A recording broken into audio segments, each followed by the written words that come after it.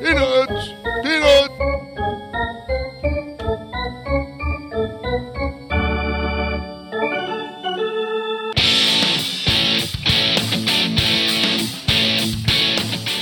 And now, Monumental Sports and Entertainment along with PressBox presents Stan the Fan's Bat Around. For the next 2 hours, listen in as Stan and Craig Heist bat around all manner of topics pertaining to the great game of baseball with their great group of guest contributors. Feel free to tweet your questions to Stan at Stan the Fan. Now sit back and enjoy the bat around. Guys, take it away. And a very pleasant good morning to each and every one of you in our listening and viewing audience. This is Stan the Fan, along with Bonza Tufa in studio. And we are pleased to say that Craig Heist is not in the building today. Right, Bonza? I'm just glad that our co-host wasn't late because of a marathon getting in the way. Yeah, isn't it amazing? Craig Heist runs into more marathons than anybody I've ever known. And he doesn't run in them. He runs into them. Joining us is the original co-host on the Bat Around. He helped me back at the beginning of this radio extravaganza.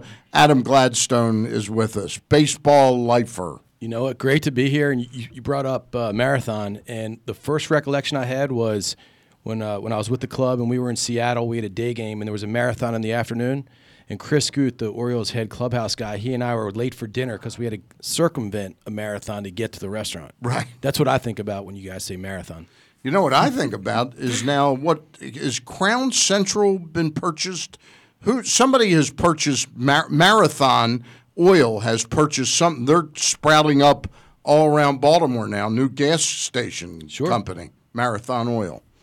Anyway, we've got a hell of a show for you today. I know they always kid me when I'm not here. They say this could be the best show ever. But I'll tell you, we're not kidding. Sorry, we're not kidding. This could be truly a terrific show. Joining us at 10:15 is the proprietor of TheLoopSports.com, Patrick Flowers. He's joined the show once before. He's on to talk about what he's hearing from the Chicago angle, Adam, about a potential Manny Machado trade to the White Sox. I stress the potential trade of Manny Machado to the White Sox. At 10:40, Rich Dubroff of PressBox and PressBox Online and PressBoxOnline.com will join us to recap the baseball winter meetings from an O's perspective. At 11 o'clock, we'll talk to Mike Shallon of the New Hampshire Union Leader.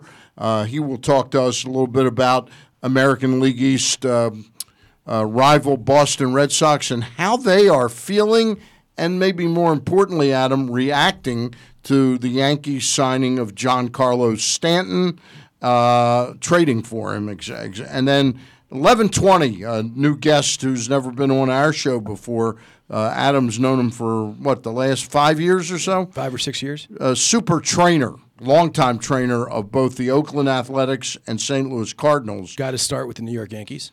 I did not know that. Yeah. Barry Weinberg will join us, and he's got a new book coming out in the next month or so. Yeah, eating his way through baseball, and it's Barry will tell you he's, single, he's never been married, and he's never cooked a meal for himself, and he's proud of that. Right. And he, because of baseball, he's been able to travel throughout the world and certainly throughout major league cities.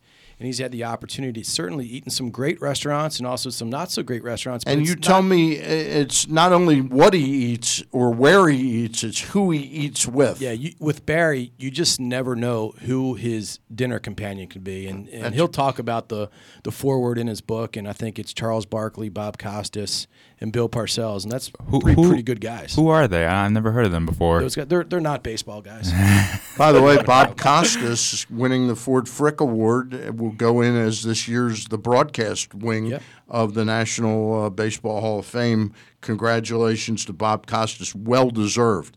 At 11:35, Alex Jacobs, who's been on the show before. Alex was a scout, correct? Correct. With the Houston Astros organization, I guess in their reshuffling the deck.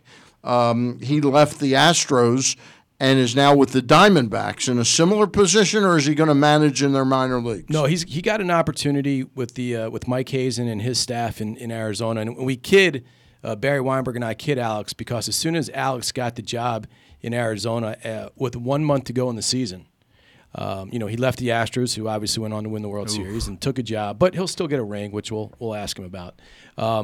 It was around that same time that Barry's mentor Tony La Russa left the Diamondbacks. Right. So we keep kidding Alex that you had to go in and take Tony's office and kick him out. But no, Alex was given an opportunity and a promotion, and with the blessing of the Houston Astros, got an opportunity as a special assignment scout, working for the Diamondbacks, and obviously they had Will a he pretty be good directly working under Mike? Yeah, I mean he is working with all those guys. And, That's great. He had a home game. He lives in Lakeland, Florida, so he was at the winter meetings, and we'll be able to talk a little bit about compare and contrast his time with the Astros in the winter meetings and his time with the Diamondbacks. And it's neat to listen how these guys how the organizations handle their processes. They've been fascinating because apparently none of the teams are going to get, and I have to be honest with you, I actually applaud Dan Duquette.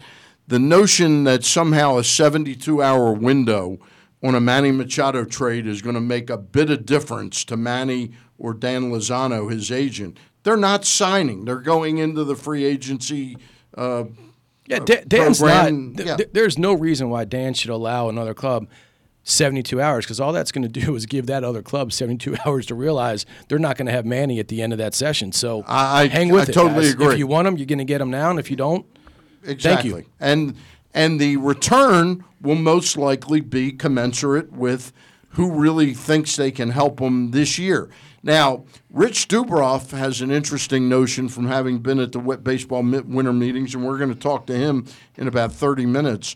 But he thinks the White Sox financially are capable of adding on a huge salary, and more than the finances of it, whether they can or can't, he's almost his scenario is being in the offshoot of the Cubs means that they have to do something to shake Chicago up and say, hey, look at us. Right. And trading for Manny Machado and then signing him might be just such a move. Look, if Manny could get $1 for every time his name was mentioned this past week during the winter meetings, he'd still be in Baltimore for the next 6 years. Yeah. That's not going to happen. So I think Dan has resigned to that fact. You got the White Sox, who are probably still a year or two away from getting back to being potentially one of the elite clubs, certainly in the American League and maybe all of baseball. And as you said, the Chicago Cubs right there have had a pretty good couple years. They need to make sure, the White Sox do, need to make sure that they stay up to par with them. And, I'll tell you what, Rick Renteria may be a good guy for Manny to have, but let's not kid ourselves. He's only going to be there for 6 months. Yeah. And that's it. Well, I got to be honest with you. So you think it's a fait accompli that he's a Yankee? I think eventually you will most likely see him in New York. But I think that even though it's not Scott Boras who's his representative, but it's Dan Lozano, I think that Manny is going to want to explore free agency.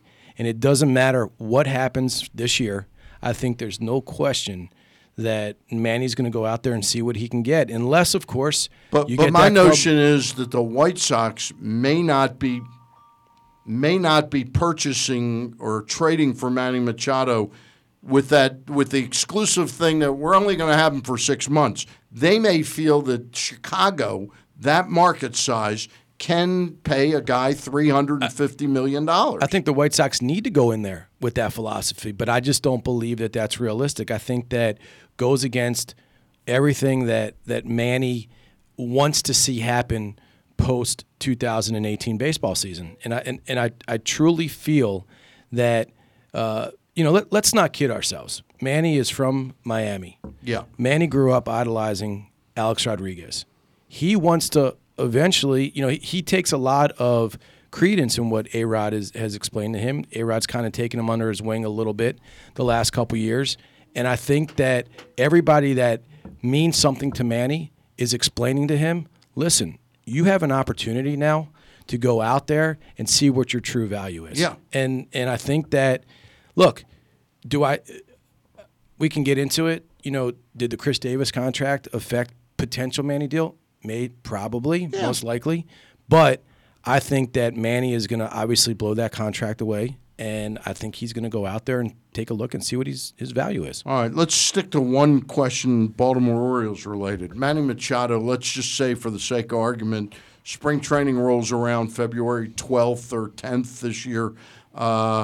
Is Manny Machado, if you're Buck Showalter, is he your third baseman or your shortstop? I have a fairly strong opinion on this. I think if we were to read through the tea leaves, I think that Manny Machado is the starting shortstop for the Baltimore Orioles in 2018 if he is still in an Oriole uniform come then. I think the Orioles at that point are going to do whatever they can to appease him for that time in the hope that, hey, listen, we hope that we can work something out, even though it's not realistic.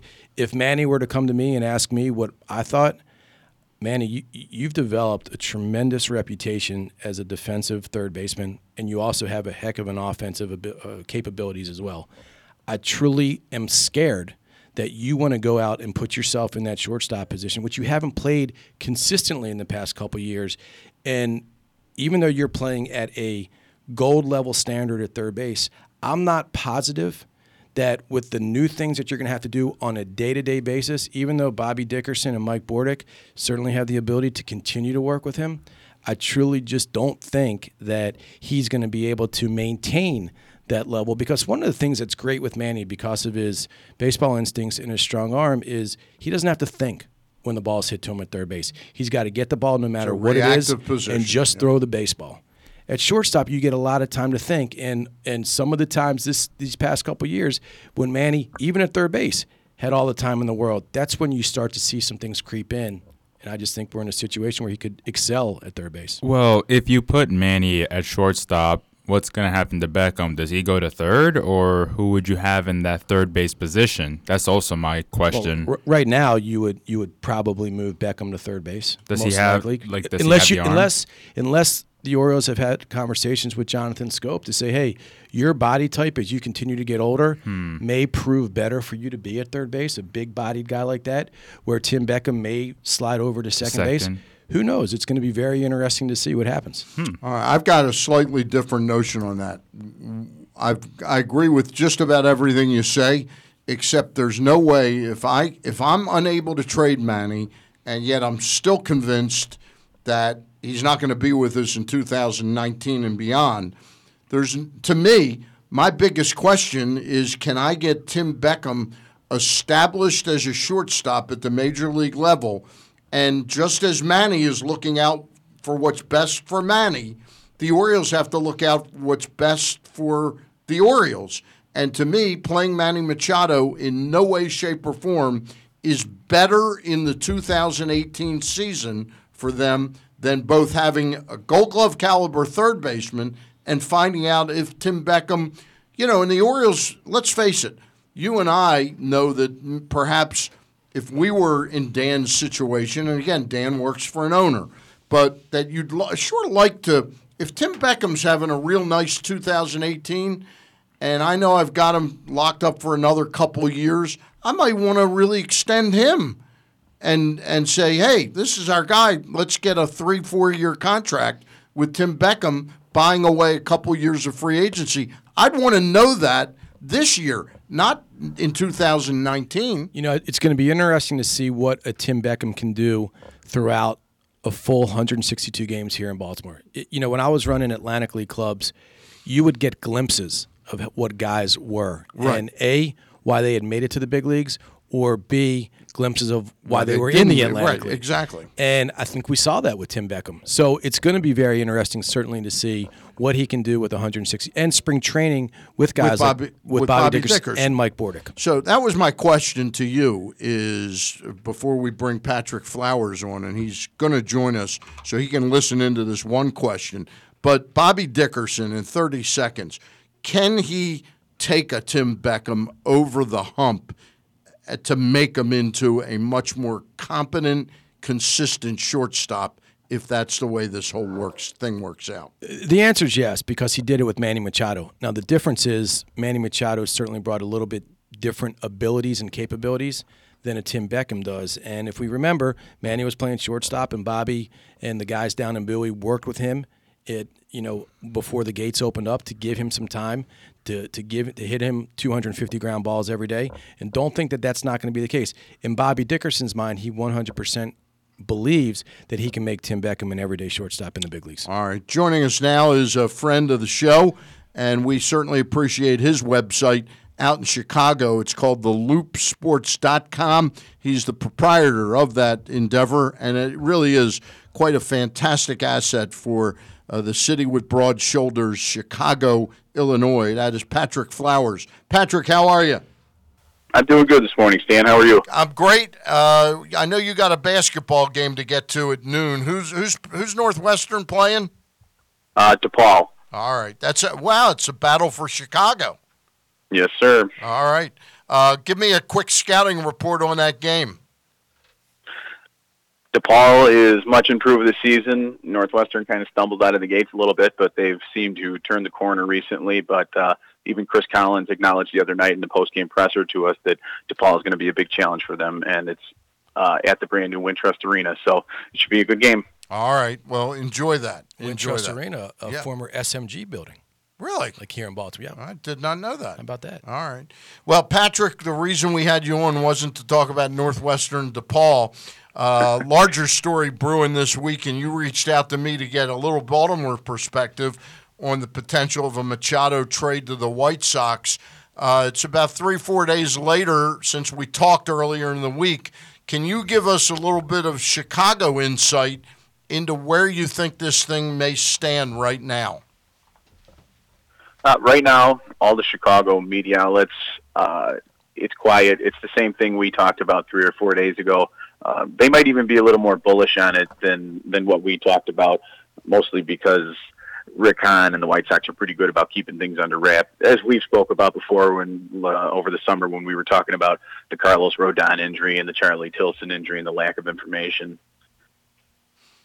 So tell us a little bit about what do you think Chicago thinks? Do they think they're entering into a possible acquisition of Machado as just simply a 6-month rental, or do you think they approach it that, hey, we've got the budget to take on a huge salary, and we in fact need to do something to sort of shake up Chicago and get some folks back thinking about the White Sox as a real entity out there? Yeah, Rick Hahn has made it very clear over the last year or so since this rebuild took shape that when the time came and they needed to spend big money on a player that they were going to use as the focal point to build around and maybe even be the piece that puts them over, that they were not going to be shy with money, and that they were going to spend what they needed to spend with, pretty much wide open books at that point. So this is coming a little bit earlier than we all thought. A lot of their speculation was for the last few months that next winter, when Machado became a free agent, the White Sox would definitely make a push for him and have the money to play with. But I think this is not seen as a rental of any sort. If Rick Hahn does pull off a deal with Baltimore, it's absolutely because they intend to extend him or sign him long-term next winter and keep him as the face of the franchise. They're not looking at him as a rental player. Hey, Patrick, if you're Rick Hahn and Renteria, give us your best sales pitch to Manny Machado and Dan Lozano as to why Chicago, not only this year, but for the next 5, 6, 10 years, is a place for Manny to truly become Manny. Well, the White Sox have a plethora of talent coming up, and Manny Machado would be the face of the franchise. It would be his team. He'd be playing for a manager that guys love to play for. He'd be playing with a lot of young guys that he can teach. By all indications, with the prospects that we've got coming up and how highly rated they are, I mean, we know sometimes that doesn't work out, but, we're going to hit more than we're going to miss here with the talent we've got. So over the next 2 to 3 to 4 to 5 years and beyond, the White Sox are going to be a year-in, year-out contender in the American League. You kind of touched on my next question. Prognosticate a little bit as to what year you think the White Sox are that playoff club, and because that's important. That's important to me. Can I interject one aspect of that question, or further aspect of that question? with that division, save Minnesota. Well, actually, no, Cleveland's still pretty damn good. But with Detroit and Kansas City down so far, do they think that they can get into the mix much sooner than maybe some outsiders think? I think that Rick Hahn's always thought that they were going to be in it at least a year before some outsiders and some pundits thought that they were going to be. Minnesota's certainly going to be competition as we start to develop and get towards there. They're on the uptick. Cleveland is actually probably going to trending down at this point. Yeah, I know what you mean. Yeah. Losing some of their core players and getting a little bit older here. So, I think the White Sox and the Twins are going to be neck and neck near the top of the American League Central in the next year to 3 years when they get it all figured out. So, as far as go ahead. As far to Adam's question with the Machado in the window is, if they trade for Machado, they're going to be a much more competitive team in 2018 than we thought they were going to be. 2019, 2020 were realistic windows to start competing for a division or wild card. But if you bring Machado into the fold in 2018, he by himself is going to provide enough offense to make this team at least compete for a wild card in 2018. So let me piggyback on Adam's questions and get a slightly different take on this.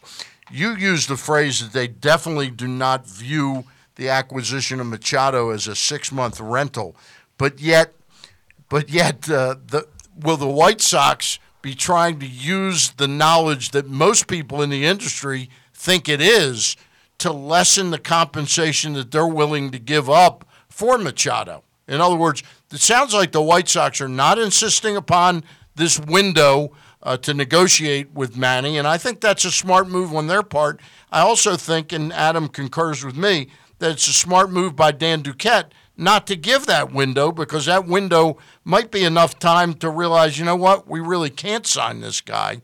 So tell me a little bit about, they're placing the compensation, though, that, hey, we don't know if we can sign this guy. Right. At first point, you're absolutely correct. As far as Duquette goes, not giving the bargaining window there, because that is the fear. And I brought that up to somebody last night, and they hadn't thought of that. That's the fear, that if they do get 72 hours to talk to him and they don't come away feeling confident that they at least have a decent shot at signing him, there's nothing stopping them from just walking away and keeping everything they've got right now. And that's not what the Orioles want at this point, at least I don't believe. By the way, I want to interject one other thing. The Washington Nationals tried to engage Scott Boras in talking about Bryce Harper over the past week, and they've come out and said, we realize Bryce Harper is going to go to free agency. Doesn't mean they won't sign him, but we're not going to get that bargain deal a year in advance. So the same holds true for Dan Lozano and Machado. They're not going to sign with anybody. Right. Patrick, the million-dollar question or the multi-million-dollar question is, and I'm sure you've thought about this, in your mind, what is that dollar figure that you think ultimately the Chicago White Sox can get to wrap Manny up for the foreseeable future? Well, I think that next winter it's going to cost anybody $350 million over probably a period of 10 years to get Machado. Can the White Sox do that? I believe they will. Yep. I think that Rick Hahn is genuine and sincere in his promise over the last year that when that guy comes a knocking or that opportunity comes, and that just may be Manny Machado, they are going to write a blank check to make this happen. And they are uniquely positioned with the rest of their payroll to be able to take that hit without going into luxury tax hell.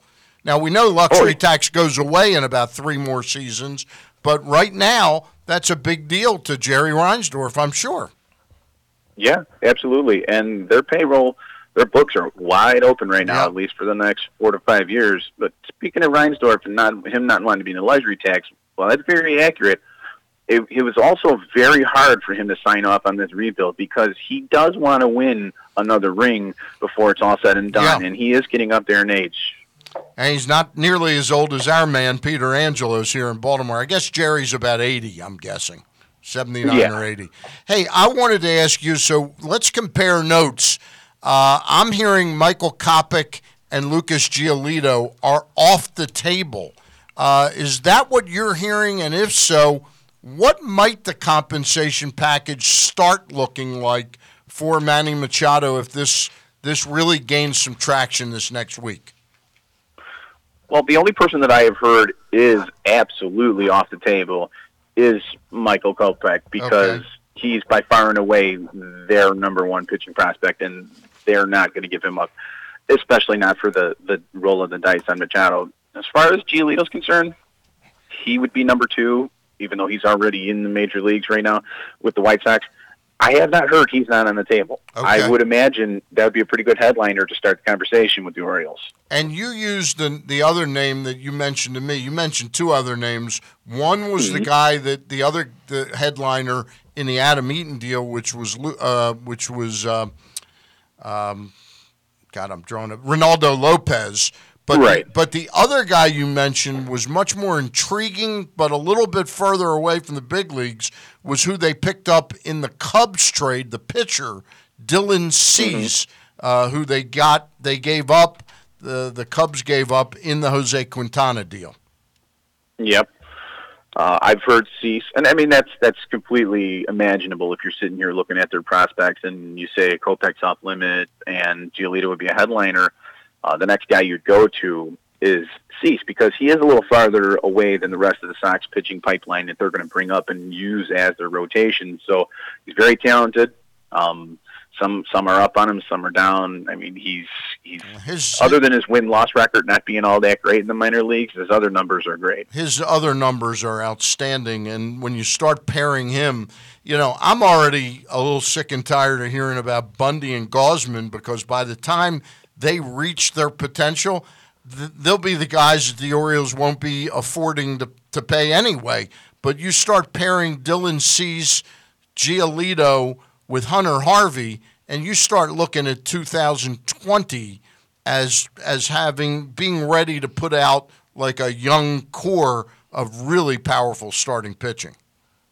Yeah, absolutely. I mean, that's a solid top three, and you get it for, you're not, like we've said, the Orioles, it's pretty clear to them they're not going to be able to outbid people in the open market for Machado. So if the Sox are going to give you Giolito and Cease, or even Giolito and somebody comparable to Cease in the system, why not take it? For the reasons you just stated. The other player that's kind of interesting to me was the main guy they got for Quintana is what position does Eloy Jimenez play? Corner outfield. He's a corner outfielder in left field with us. Is he off the table? Yeah, I would imagine he's off the table, and I also, I think the Orioles are more geared towards a couple controllable arms right now because they lack so much pitching depth. Yep. But even if they wanted Jimenez, I would have to say he's on the same plane as Michael Kopech and Luis Robert. Those three guys, nobody's going to touch them for anything. Okay.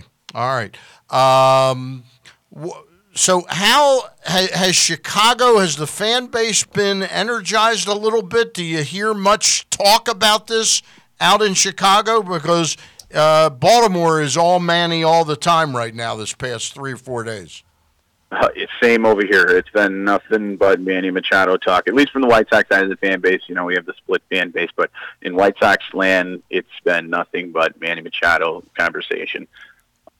And it's ranged from skeptical to excited to indifferent to disappointed. People's emotions are all over. They're a little bit gun-shy to see this happen because of the past years with the win now type of signings that Kenny Williams and them made, paying older players on past performances and depleting your farm system. Now that we finally have the best farm system in baseball, people are kind of scared to roll the dice on this. Patrick, last question I have for you, and it came out recently. The horrific injury that Dustin Fowler suffered playing against the White Sox as a member of the Yankees last year in the lawsuit that he's brought upon the White Sox. It just came out last night, right, Patrick? Yeah, correct. Yeah. In the Sports Authority, are you surprised that it was coming? Did you know it was coming? And do you certainly see the Sports Authority over there for the ballpark making adjustments? Unfortunately, post injury. Yeah.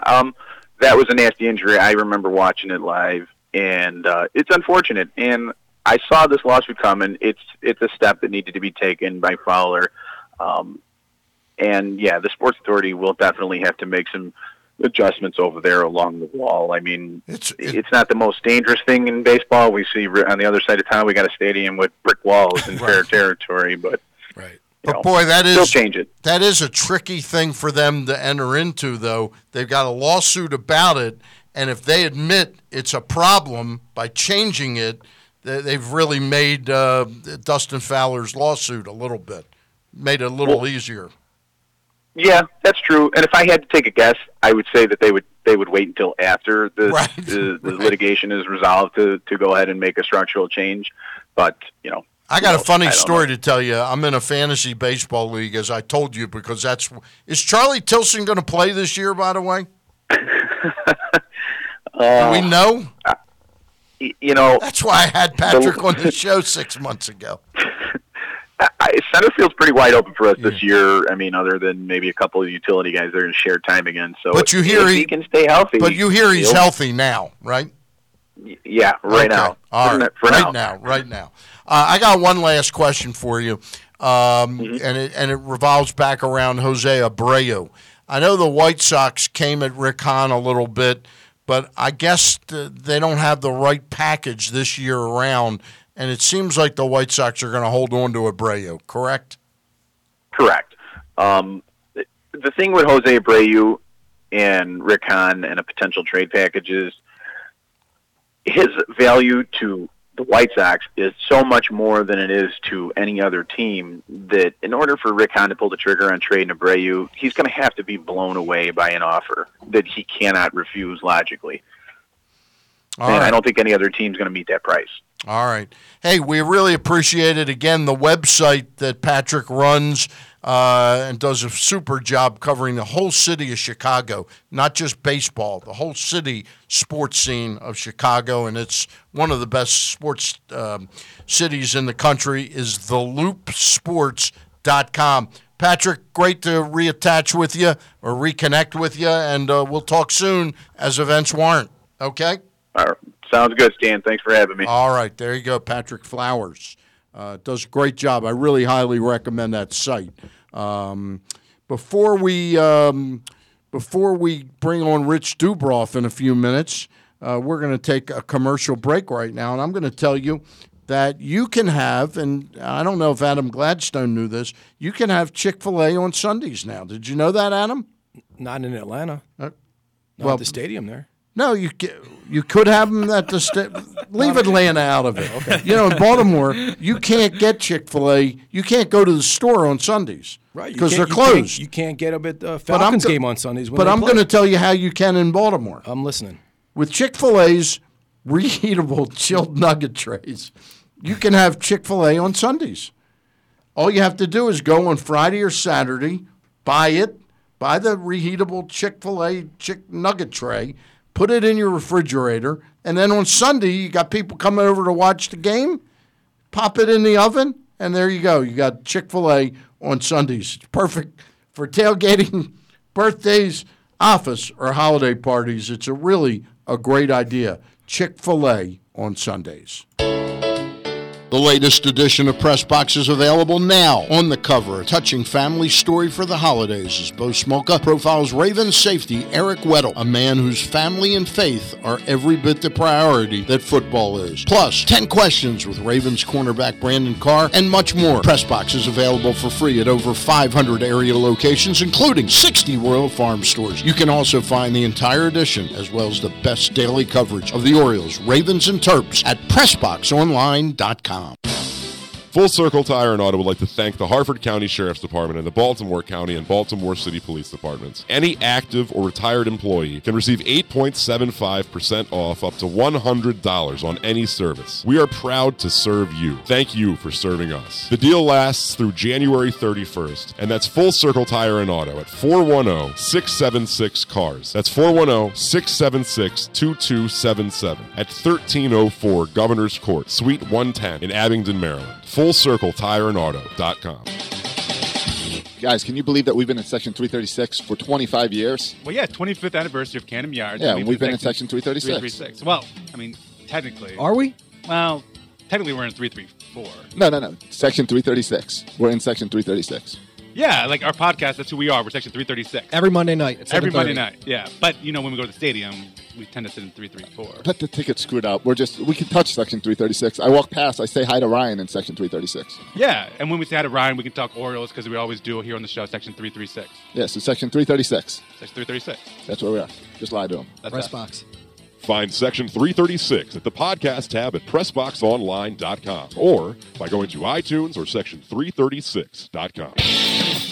Hey, it's Glenn, and you might not know this, but we actually have a great wrestling podcast. Well, it's an okay wrestling podcast. No. Don't sell us short, Glenn. This podcast involves the main event, AJ Francis. That means it is the best wrestling podcast. Look, just because you're bigger than us does not mean you're better than us. It does not mean you're the main event. The brains are the one that brings people to the table when it comes to podcasts, so it's me who brings people to Jobbing Out. Are you kidding me? Aaron Oster from the Baltimore Sun and Rolling Stone, you're the worst. Literally the worst. Like, no one has ever tuned in for your opinion. Got real quick. It's Jobbing Out. Glenn Clark, Aaron Oster, and AJ Francis of the Washington Redskins. He and Terp. Every week we're talking pro wrestling. You can find it by going to Jobbing Out on iTunes or SoundCloud or by clicking on the podcast tab at PressBoxOnline.com. PressBox's Project Game Day is back at halftime of every game. Glenn Clark goes live on PressBox's Facebook page to chat about how the Ravens have performed thus far.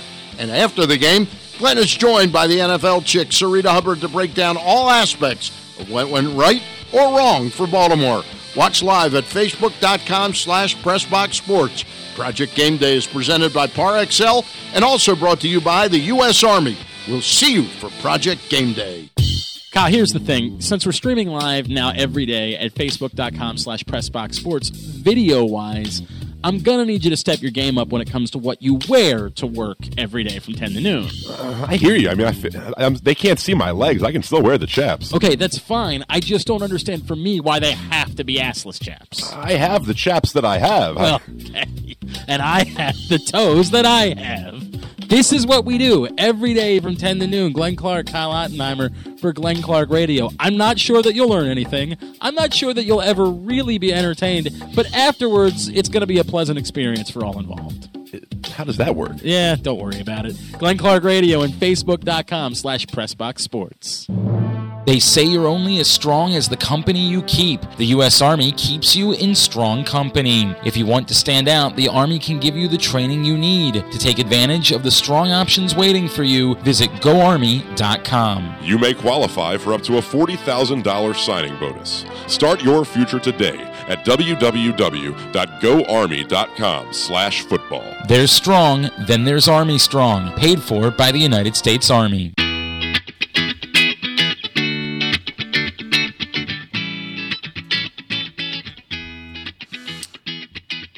And we are back. Stan the Fan, Adam Gladstone, Bonza Tufa. And Bonza, congratulations on your first real job. Thank you. I appreciate it. Bonza is just... PressBox exclusive breaking news right here. This is a breaking news story. Bonza has just accepted a position at Washington and Lee. Where did I come up with William and Lee? Because I'm thinking of William and Mary. Washington and Lee in Lexington, Virginia. Yep. And what's your position going to entail? Sports broadcasting assistant, which includes play-by-play and helping out with their local radio station, WLUR. So you will be able to broadcast baseball down there? Baseball, lacrosse, whatever sport that goes on during the season. That's really great. Yeah. Really great. Congratulations on that. Appreciate it. Are you going to talk to Gary Stein before you leave the market? He's a lacrosse now. He does lacrosse announcing. True. Yeah. I need some lacrosse expertise. Yeah, maybe a way to study the rules a little bit. He'll be my free color commentator. How about that? All right. That sounds good. Well, congratulations Thank on that. you. I know you had a question for Adam and myself before we get Rich Dubroff on. Yeah, we'll get Rich on in a second. I want to talk about a couple moves that happened, obviously, with the winter meetings and such, and whether you're surprised by it or not. And one of them was Carlos Santana going to the Philadelphia Phillies. Would you have imagined that happening? Well, Adam's pretty intimately involved with the Phillies because he knows so many people he worked with the Phillies. Ben Worthen, Ned Rice, Matt Sam Clint. Fold, Jose Flores, Yeah. Gabe Kapler. Yeah. You know, it's a little bit surprising only because you didn't know that the Phillies were ready to start spending the money. You Right. knew it was coming. Right. And you know the precursor to that was Tommy Hunter signed a 2-year deal for $18 million, and I texted Tommy the other day, and needless to say, he was excited. Who wouldn't be? Right. And then you see Carlos doing, his thing, and you're like, all right, maybe they're expediting their philosophy a little bit. I think Philadelphia is also a nice landing spot for Jake Arrieta. Yes. And I think, and he's got the ties with all the guys that he was here in Baltimore with. Exactly. I think it's also just like we're suggesting that the Machado to the White Sox makes a lot of sense in a couple ways. The Arrieta to Philadelphia, along with Santana, signals to the rest of the players, hey, we're starting to take this seriously again. Yeah, I mean it's the dawning of a new era over there with Gabe and his coaching staff, and certainly the front office continues to improve. And, you get guys like, Tommy Hunter, good sign, great clubhouse sign. No question about it. Tommy's good people. And then you get a middle-of-the-lineup bat like Carlos Santana. That's pretty good. Joining us right now, and he's away from Baltimore still after the winter baseball meetings, is our good friend Rich Dubroff. Rich, you're on with myself and Bonza, of course and you remember Adam Gladstone as well. Yeah, always a pleasure. So on a scale of 1 to 10, with, let's say, Washington last year at National Harbor being about a 1, what was the excitement level in this year's winter meetings in light of the talk of Machado and Britton? Did it get up to 4 or 5, or was it even more exciting? Yeah, it was. I'd say 4 or 5. The Britton, there was little Britton talk. I mean, it was all Machado all the time.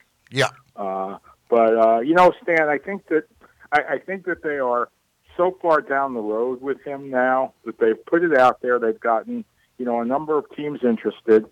That I think it's going to happen. How soon do you think this thing could come together? A lot of times you plant seeds and something will happen in February or something. This has the sense this could be wrapped up before Christmas, doesn't it? Well, I think in their interest it should be because it precludes them from making other moves, other major moves, and they're going to have to make moves if they trade him. So I think it's in their best interest to try and get it wrapped up this coming week. Rich, with Dan not allowing the a purchasing club the 72-hour window, saying, hey, he doesn't deem that necessary. Dan didn't say that. Oh, he didn't? He did not say that. He said no one had asked for that. Okay. He said no one had asked for that.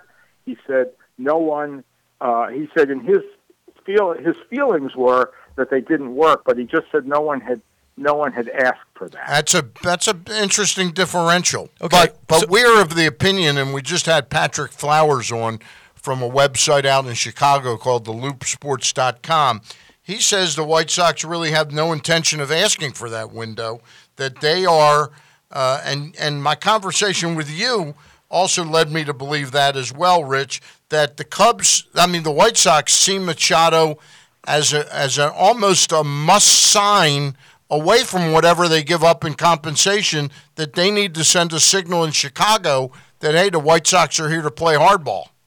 Well, yeah, I mean, they have the unenviable task of going against the Cubs in the fight for attention. I mean, it's a market that has incredibly passionate sports fans, and there are 5 teams that have big followings there. And right now, the White Sox are sort of the odd team out, and the Cubs have been in the postseason the last 3 years, and they still look strong, and their players in the free agent market, and the White Sox have been sellers, and they have to show that they're serious about getting some attention and rebuilding, and getting Machado for them would be something huge. I have no idea whether he would forego going to free agency a year from now and then just signing with them if they blew him away with a Giancarlo Stanton type deal. But there's so many teams out there. I wouldn't be surprised if he went almost anywhere. Rich, if Manny Manny's agents aren't given that opportunity for the 72-hour window, how severely would that impact the return haul that the Orioles could get? Well, I don't think I don't know that that they will that will change much, Adam. If they do that, then I think that if there was a really terrific offer and the club wanted the 72 hours, I think maybe Duquette would go along with that. But I don't think, right now I don't think you want to get hung up on that because there's so many teams that seemingly want him. I don't know, I don't know how great any of the offers are. I'm not current with every team's farm system to know exactly what's in it. I mean, the Orioles have scouted these other teams' farm systems, and they know what's in it. What the Orioles have to get back are pitchers who are major league ready or close to it. If they're serious about being competitive somewhat competitive in 2018, and then getting more competitive in 2019. Rich, if we don't know, I mean, we know that the White Sox are interested, and we know the Yankees are interested. We've heard as many as the number has been out there that like 10 offers have come in or 10 teams are talking. Right. Can you name a couple of the other teams? Well, the Cardinals and supposedly the Cardinals and the Diamondbacks are interested. Right. And the Red Sox are interested. I don't know how many of the other teams would be. I mean, there's certainly teams you can eliminate because they don't have the money for them. Right. And then other teams that have really good shortstops or third basemen. He wants to play shortstop, and that's one of the reasons that this thing all of a sudden turned. With him insisting that he wants to play shortstop in 2018, that would make it difficult for the Orioles if the trade didn't happen. Right. Rich, that was because they got Tim Beckham to play shortstop. And what are you going to do with that? What are you going to do with Beckham if Machado's at shortstop? He's only played a handful of games at third base in his career. So I don't know that. I think that helps it. That helped push it really, really far down the road. That, and also when Van Duquette saw the price of sort of second-tier pitching, of the Lance Lynns and the Alex Cobbs, pitchers who are really good and who would really help the Orioles, but whose numbers, whose years and dollars are so far above the Orioles' comfort level that it kind of precludes them from making a deal. Rich, let's take it to the other extreme and make the assumption that Peter Angelos and Dan don't see quality in return for Manny right now, and Manny's in spring training. He's opening up the year here in Baltimore. What is, minus Chris Davis at first base, do you still see, based on reading the tea leaves, you would think that Manny has more than a realistic opportunity to play shortstop? Do you see Scope staying at second base or moving over to third because of his body type, and then Tim moving over to second base because maybe more so of his body type? Have you given it any thought? Yeah, and I think that's one of the reasons that they should try and make the move now. Because, to have three guys playing new positions in an infield, I think would be very, very unwieldy. And knowing that Machado is basically only going to be there for a year, or, at best, maybe, if the Orioles don't play well the first few months of the year, trade him by July. I just think, Adam, that there is too much. There are too many reasons right now to trade Manny Machado, and very few reasons to keep him. It's really interesting, and it's funny because this is 180 degrees from a week ago. It's 180 degrees. It's 180 degrees for Dan Duquette from a week ago.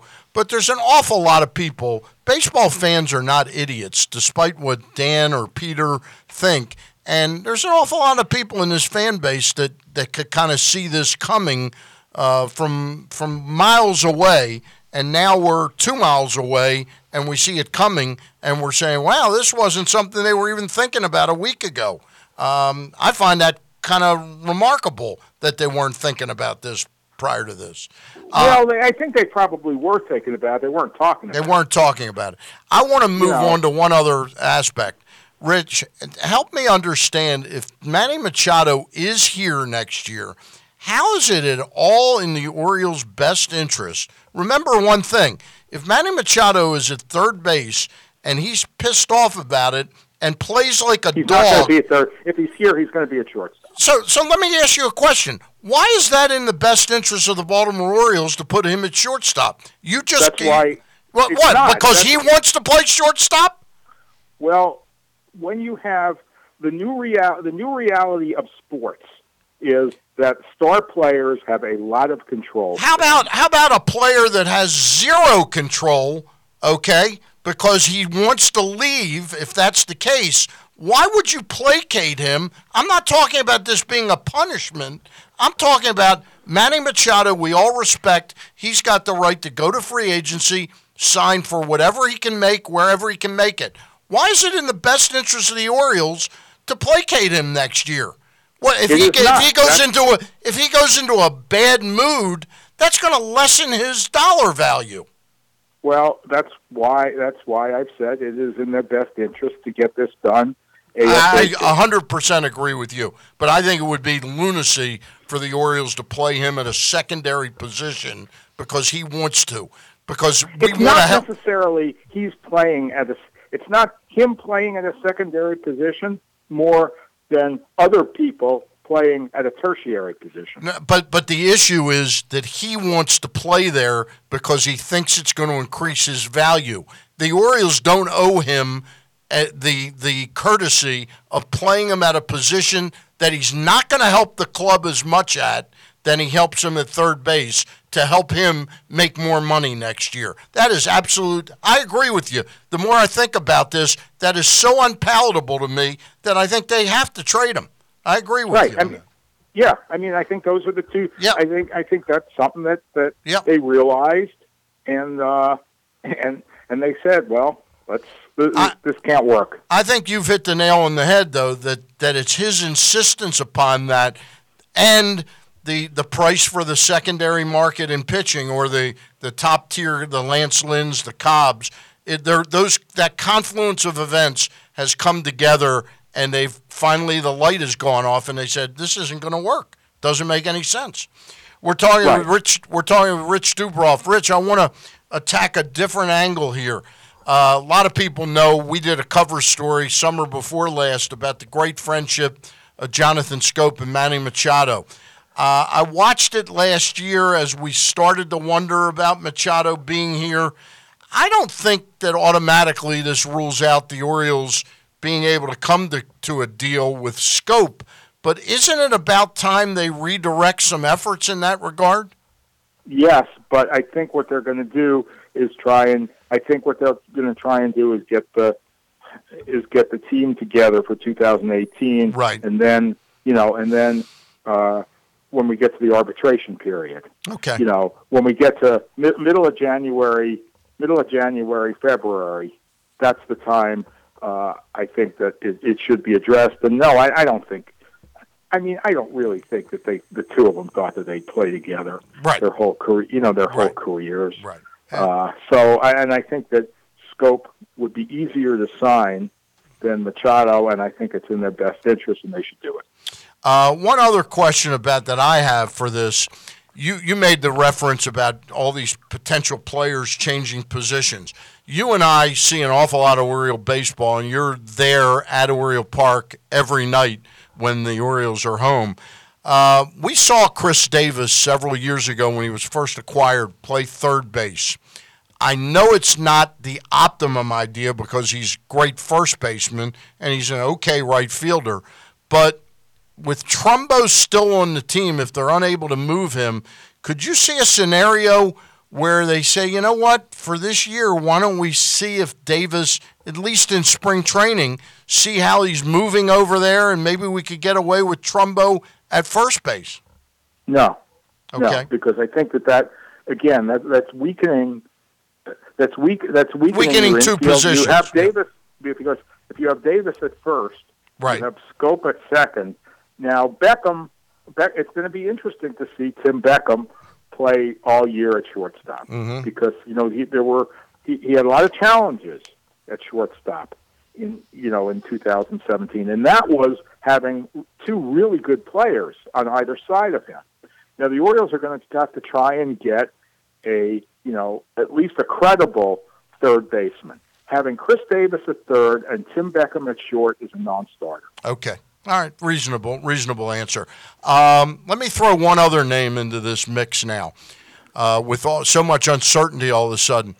Is J.J. Hardy's name anathema to Dan Duquette or Buck Showalter? Could you see some way, shape, or form now, if they trade Machado, that, hey, having Hardy here, we might still end up with Beckham at third and Hardy maybe playing 100 games or 90 games at shortstop?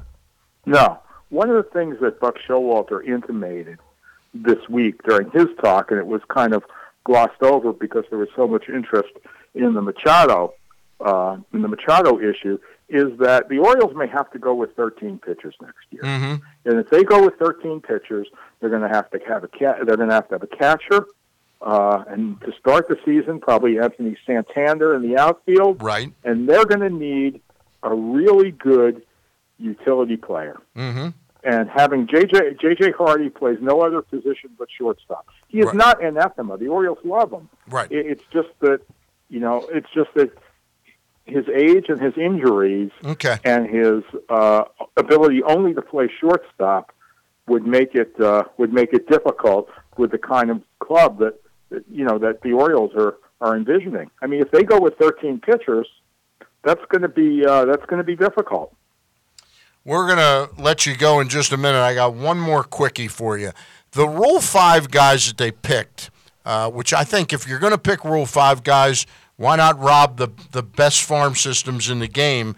And they took two guys from the Yankees and one from the Cubs. I know the Cubs have interest in Britton. The Yankees have interest in Machado. Is there any way, shape, or form you see these Rule 5 picks, which are tradable now until next season starts, that somehow there's some part of a trade involving these guys? No, I mean, not now. I mean, I think that would be. Well, I'm talking about the Machado and Britton trades, potentially. Yeah, I think that those would be separate issues. All right. Hey, we really appreciate your coming on. You did a super job again at the winter baseball meetings, and of course, we'll keep a close eye on these situations as they continue. All right. Okay, great. Thank you. Have a great time out there. All right. All right. Thank you very much.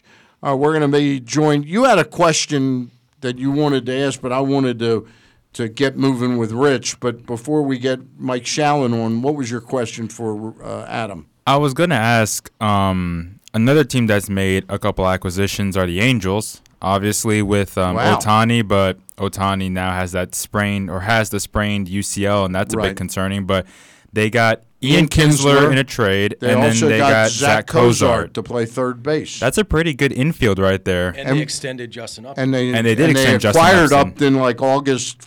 Was he September 1st? Well, it all goes back. August 31st. Team Israel and Brad Ausmus, who's now a special assistant to the general manager, who I'm sure said, "Hey, yeah, Justin Upton's a guy that you can certainly re-up, and I love Ian Kinsler, so why not go out and get him, put him at the top of the lineup?" They're pretty good right now. I was about to say, they can be a really formidable team this upcoming season. If they signed Jake Arrieta, they'd really be formidable. Jake's going to 5 different clubs next year. Yeah.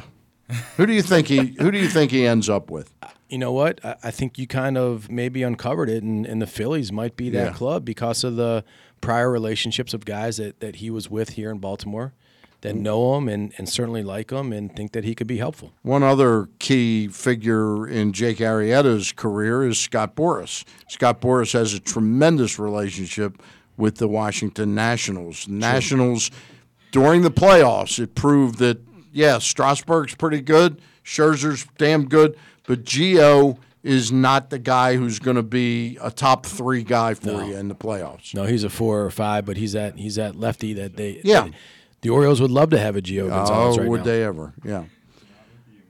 All right. Mike Shallon is joining us right now, and we go to the New Hampshire Union Leader's chief sports columnist who covers the New England scene, mostly Boston. He's our friend Mike Shallon. Mike, how are you? Good morning. How are you? I'm doing great. I wondered what Dave Dombrowski felt like when he heard the news that Brian Cashman was pulling off that trade for Giancarlo Stanton. What do you think? Well, I'm sure that that there was no happy dance, as they say, around the Red Sox suite at the Dolphin Hotel or whatever that place is called, and as it really did come out of nowhere, and all these conspiracy theories, rising up. I think I said to you a long time ago, wouldn't it be weird if Derek Jeter sent Stanton to the Yankees? Yeah. It was a kind of a circuitous road, but it left the Red Sox kind of, sitting there, and if the fans aren't happy, because they're used to Dave acting quickly, and one thing we've learned now is how slow the pace of this whole off-season thing is, and we were waiting on Ohtani, we were waiting on Stanton, and it really kind of left the winter meetings a disappointment again. Winter meetings used to be a big deal. Yeah. I remember, the days of Whitey Herzog and Trader Jack McKeon. We used to have, press conferences at 1:00 in the morning introducing trades and stuff. But the whole process has changed now because it's become so complicated. But they're not happy around here, and they have a good team. They just need to make moves, and everybody knows it, and I think they will. Let me ask you one question. Were you surprised, or was Dave Dombrowski surprised that Giancarlo Stanton and Shohei Ohtani, two of the biggest names available, both said no to Boston? Well, I think if Ohtani was going to go big market, it was going to be New York. I kind of think that the Red Sox at one point felt resigned to the fact that Ohtani was going to the Yankees. Mm-hmm. That was, remember that all these odds came out. The Yankees were certainly the front runner, and then he shocked everybody by saying he had no interest in going to the Yankees or the Dodgers, and he eliminated teams for whatever reason. But I don't think I think once Ohtani left, then the Yankees were in position where when they went to the meetings, they didn't really have to do anything. They need another pitcher, yes, and they want to do tweak here and tweak there, but all of a sudden this thing just I think this thing surprised everybody. And as far as Stanton not wanting to come to Boston, I don't know. I can't figure that one out. I can't imagine a better ballpark for him than Fenway, although maybe Yankee Stadium, because he's like Judge. He's gonna miss 12 pitches a year that he hits into those right field stands. So I think the whole thing was confusing to a lot of people, and I think really slowed the process down, as far as the other players are concerned. Mike, lost in all the Giancarlo Stanton talk and really during this offseason is the fact that the Boston Red Sox have a new manager and Alex Cora. And talk a little bit about the difference that an Alex Cora is going to bring to this club as opposed to John Farrell and certainly the success that John Farrell did have in Boston. But talk a little bit about maybe a breath of fresh air and the opportunity that Alex is going to bring and how these players are going to relate to him. Well, there's two ways of looking at that. Number one is that young guy, Latino, which will certainly help with the Latin players. Former Red Sox, he understands. They say he understands the market, and he does, and all that. But when he was here as a player, he was hardly the focus of attention. He kind of got a chance to just kind of float along and do his own thing as a lesser part on the team. Same situation as Aaron Boone, and the same situation as Kapler, as Dave Martinez.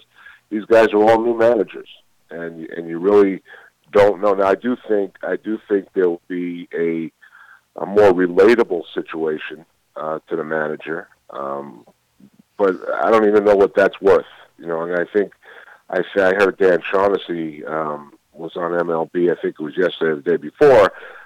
Talk about the one thing he's got to do is not have David Price as a leader of that team, because that's kind of where things went off the rails last year. But all that said, they won 93 games.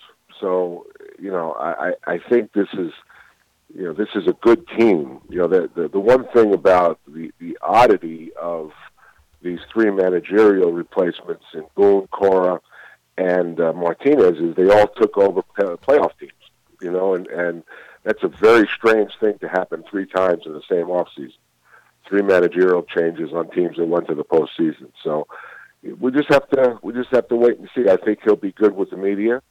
I think John was always a little stiff and rehearsed. And the funny thing is, I saw him on television a week ago, and he looked very relaxed. So can you imagine that? Can you imagine going from being the Red Sox manager and being kind of uptight, and then going in front of millions of people and looking more relaxed on television? So it'll be interesting to see how this all shakes out.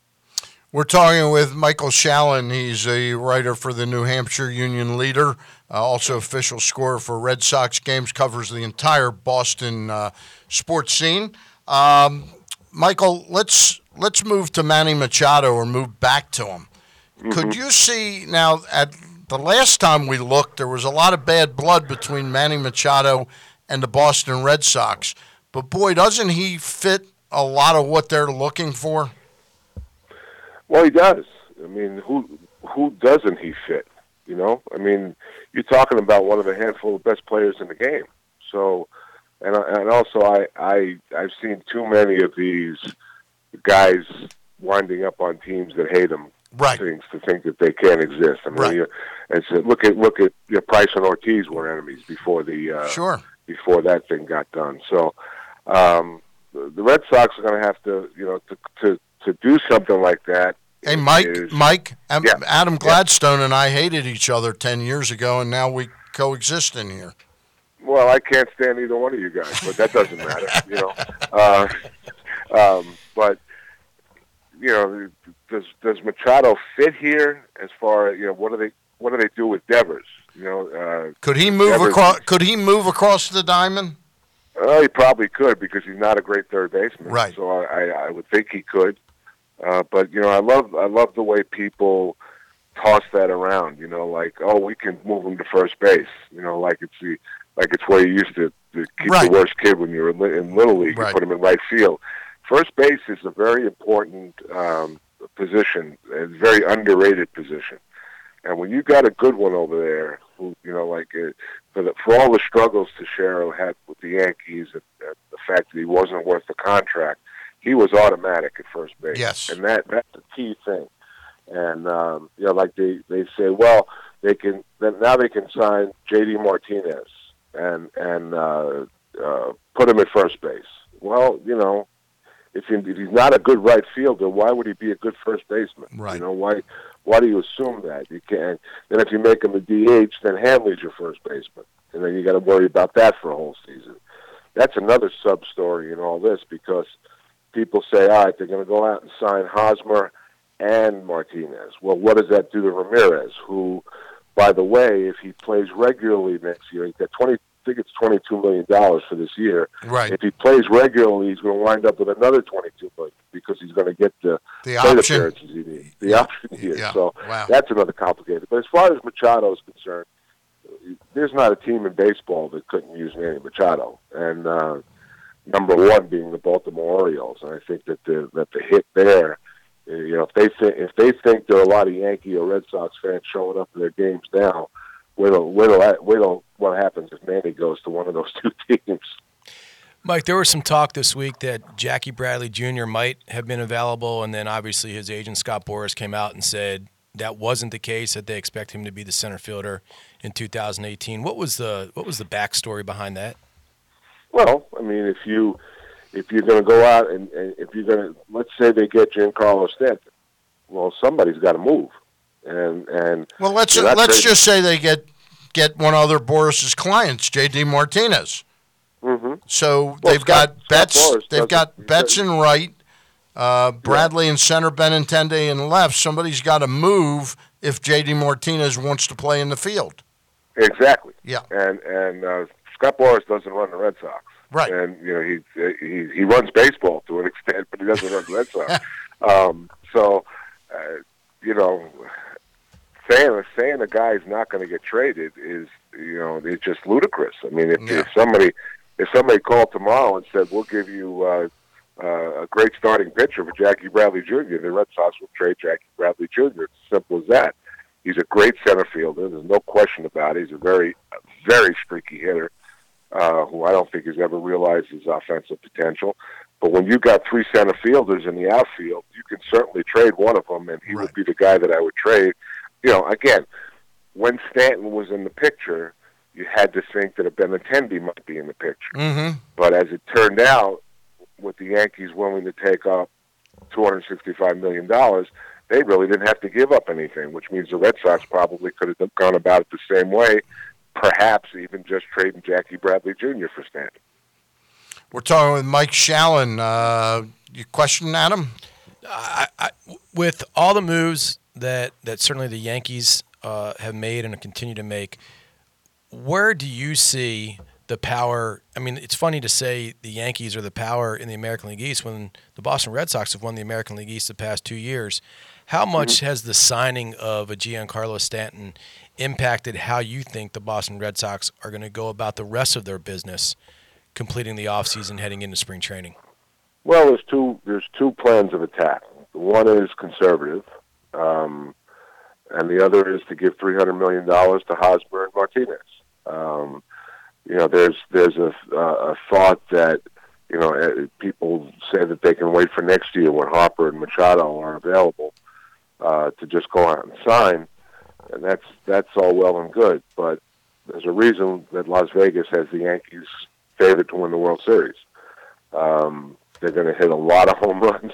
It's just, somebody came up with a stat that said that the three big fellas, Judge, Stanton, and Sanchez, throwing Didi Gregorius, and the four guys hit more home runs than the Red Sox did last year.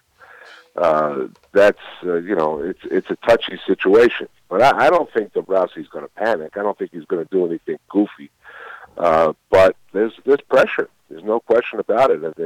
And again, going back to Shaughnessy, he pointed out the other day in the column that the Red Sox have kind of dropped to number 3 in this market in terms of popularity. Yeah, and that's not the place they want to be. Now, granted, he said, and with good reason, this is their off season. But baseball has become so much of a 12-month-a-year thing now. I mean, look, everybody's talking about the Orioles now. Unfortunately, they're talking about it for the wrong reasons. But the Red Sox, they can use a boost.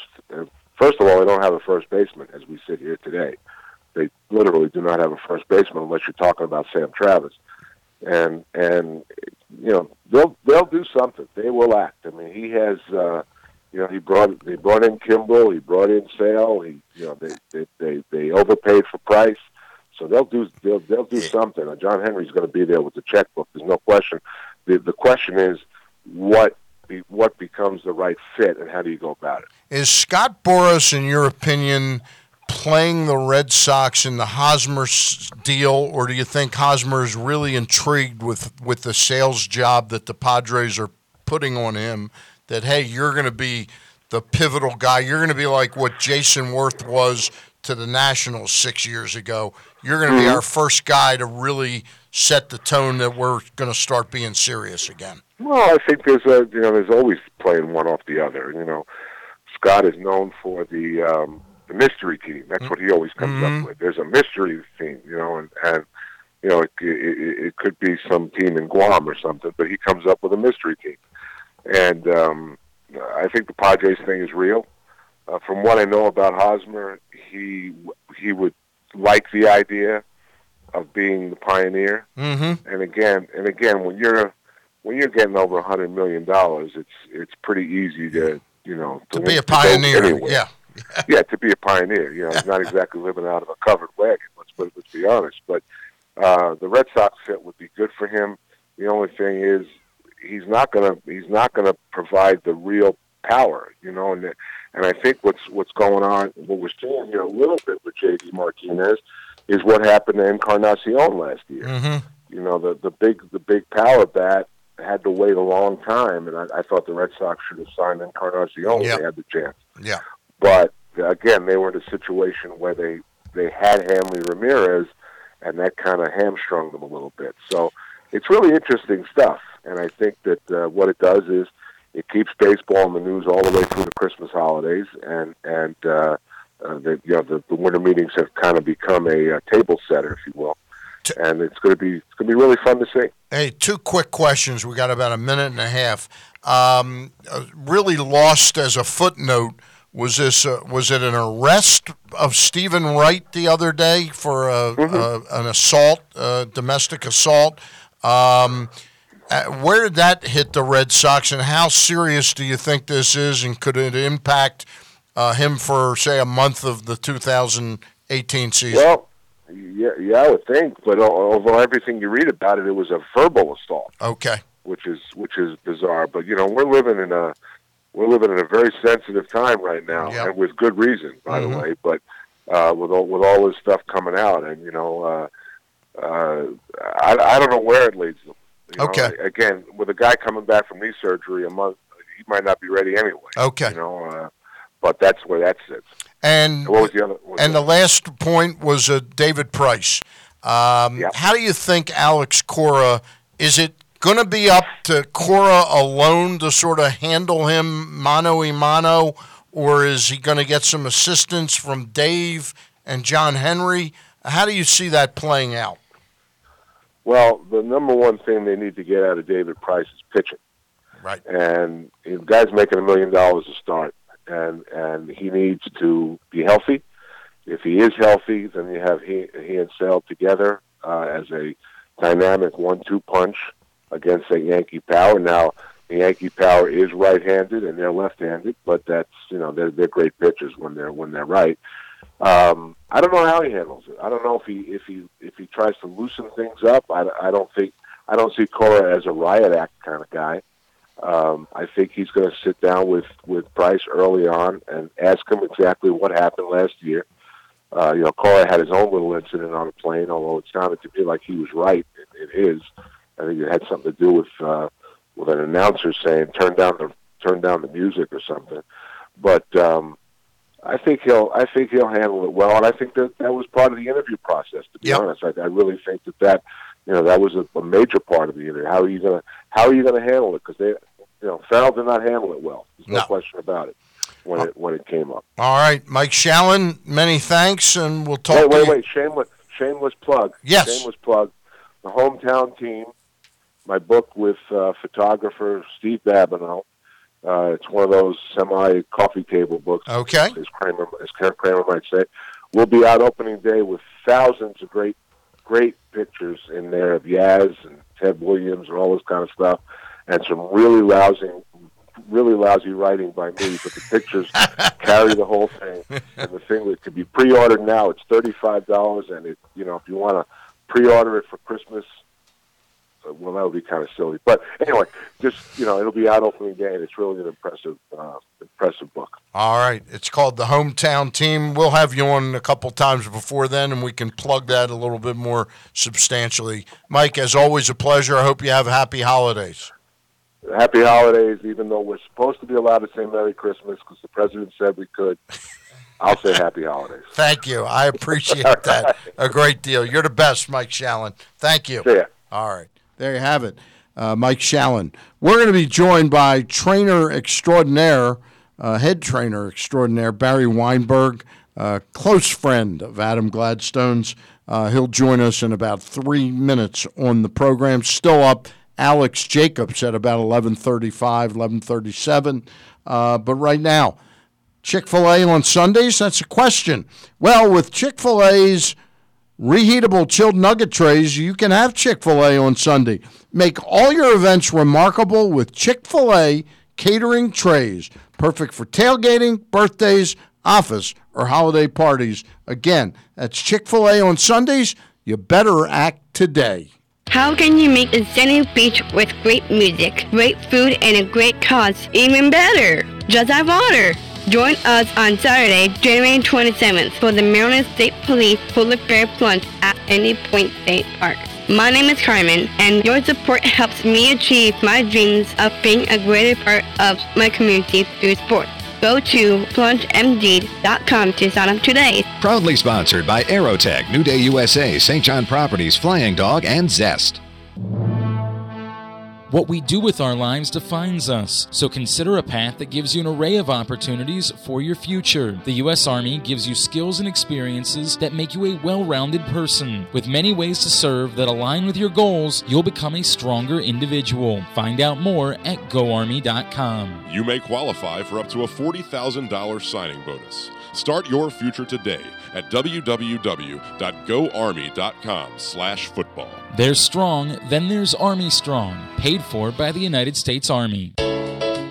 The latest edition of Press Box is available now. On the cover, a touching family story for the holidays as Bo Smolka profiles Ravens safety Eric Weddle, a man whose family and faith are every bit the priority that football is. Plus, 10 questions with Ravens cornerback Brandon Carr and much more. Press Box is available for free at over 500 area locations, including 60 Royal Farm stores. You can also find the entire edition, as well as the best daily coverage of the Orioles, Ravens, and Terps at PressBoxOnline.com. The Parexel Early Phase Unit at Harbor Hospital is looking for healthy males and females ages 18 to 85 to volunteer for a clinical research study. Length of participation and number of visits vary by study. If you qualify, you may receive compensation ranging from $1,200 to $8,500 upon completion. For more information, please visit our website or call 1-877-617-8839. Call now. Many people know about Goodwill through donating clothes and furniture. Did you know that Goodwill also accepts vehicle donations? Goodwill accepts vehicles in running or non-running condition. When you donate a vehicle, you can steer clear of all of the headaches associated with trying to sell a car yourself. It's fast, simple, and reliable, and you also receive a tax deduction. When you donate to Goodwill, know that your donation is being used to help someone find a job. Last year, we provided job training services to people in need of assistance because of physical, mental, or other social barriers and placed over 3,000 into jobs. To donate your vehicle to Goodwill, visit GiveTheGoodwill.org or call 866-492-2770. That's GiveTheGoodwill.org, 866-492-2770. Press Box's Project Game Day is back at halftime of every game. Glenn Clark goes live on Press Box's Facebook page to chat about how the Ravens have performed thus far. And after the game, Glenn is joined by the NFL chick, Sarita Hubbard, to break down all aspects of what went right or wrong for Baltimore. Watch live at Facebook.com/PressBoxSports. Project Game Day is presented by Parexel and also brought to you by the U.S. Army. We'll see you for Project Game Day. Chick-fil-A Nottingham Square can cater your holiday party, and now you can order the catering trays and delivery online. Go to Chick-fil-A.com and select Nottingham Square as your store and place your order. Did you know that Chick-fil-A offers the Grilled Chicken Bundle, a catering tray where everyone can build their own grilled chicken sandwich? Plus, Chick-fil-A offers chicken nugget catering trays with up to 200 nuggets per tray and chicken strip trays with up to 75 chicken strips. Call Steve at the Nottingham Square Chick-fil-A. You can pick it up or he'll bring it to you. That's 410-931-0031.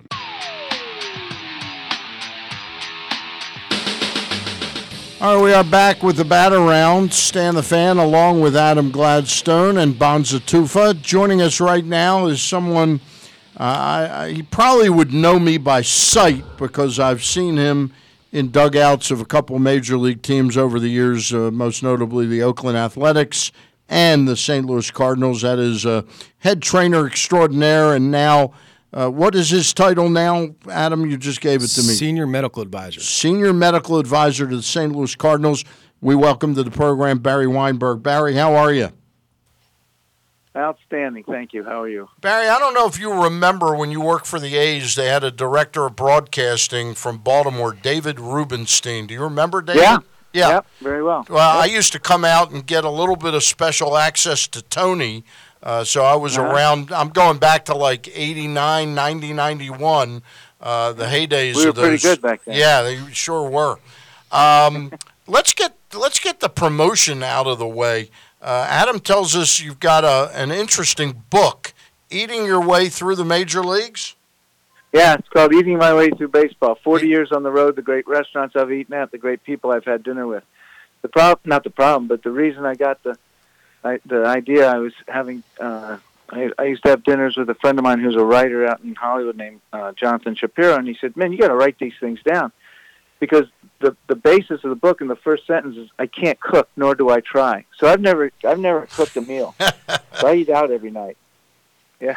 Well, it's funny. I was a bachelor till the age of 47, and my wife remembers when the courting process was going on. I used to cook meals occasionally, and that hasn't occurred in 18 years now. I've virtually Well, I don't never want to ruin cooked any of my relationships by cooking for them because they'll never go out with me again.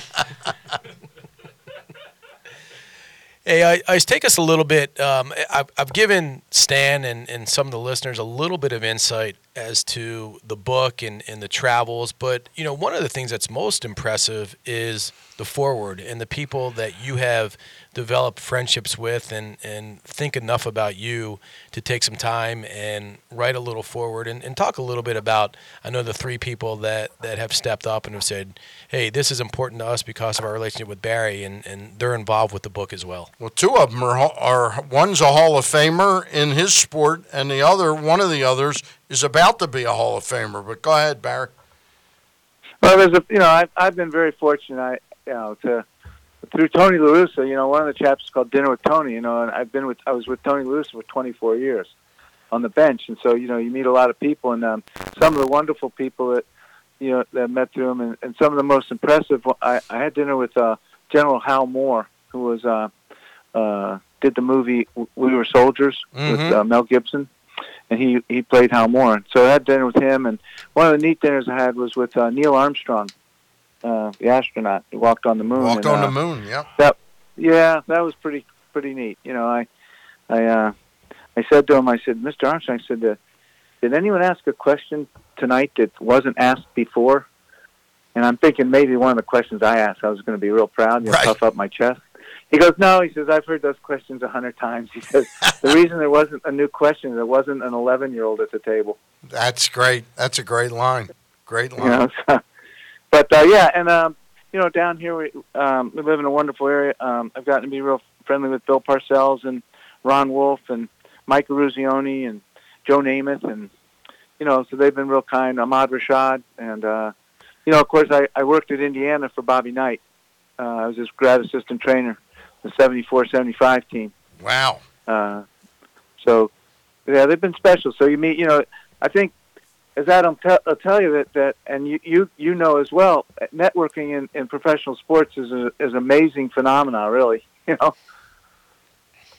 You get to meet some wonderful people through other people and other sports and other. One of the guys going to do is a big Cardinal fan, is Billy Bob Thornton, who's going to do a endorsement for the book, and so all these guys you meet over the way, and they appreciate what you do, and again, we're just thrilled at having the opportunity to meet and to befriend people like the people I mentioned. We want to shift gears a little bit, Barry, and talk about, obviously hot stove going on right now. A lot of talk here in Baltimore about Manny Machado. And one of the things that I think our listeners don't truly grasp, because they shouldn't have to do it, is the process of a potential player in finalizing a major league agreement for a new player to come to a club. They need to go through a pretty stringent physical. And certainly over the years, the Orioles organization has been known to provide very tough physicals. Can you talk a little bit about the process and the relationships that come into play when a prospective player is going to be looked at by a new major league club to hopefully complete a trade deal? Yeah, sure. Back when it started, it was a lot of verbal. We didn't have the sophisticated electronics and injury tracking systems and things like that are available now. So, and that still happens. Your general manager will talk to the trainer and said, you have permission to talk to the trainer about such and such player, and get an insight to his personality, to his work habits, and things like that. And then they have access electronically to some of the medical records. So in other words, if player A gets traded for player B, then both sides get the opportunity to view electronically their medical records. So that helps a lot. But I think what happens is that the most important thing sometimes is finding out the character of the person, the quality of the person, his work habits, what he brings to the team, his leadership qualities, and things like that. I think one of the funniest stories, if you don't mind me telling, we were trading for Larry Walker. Okay, several years in like 2004, and when you were with St. Louis. Yes, I was with St. Louis, and Walt Jockey, the general manager, calls down and says, "Barry, we have a trade for Larry Walker. And we're going to trade a young kid named Birch, a minor leaguer, an A-ball player, as a prospect." He says, "We're going to trade him for him, but I need to know some medical information on Birch because I don't want to trade a player that all of a sudden gets Tommy John next week." You know what I mean? Right. So I call up the trainer and I said, "Jim," I said, "you have a kid named Birch?"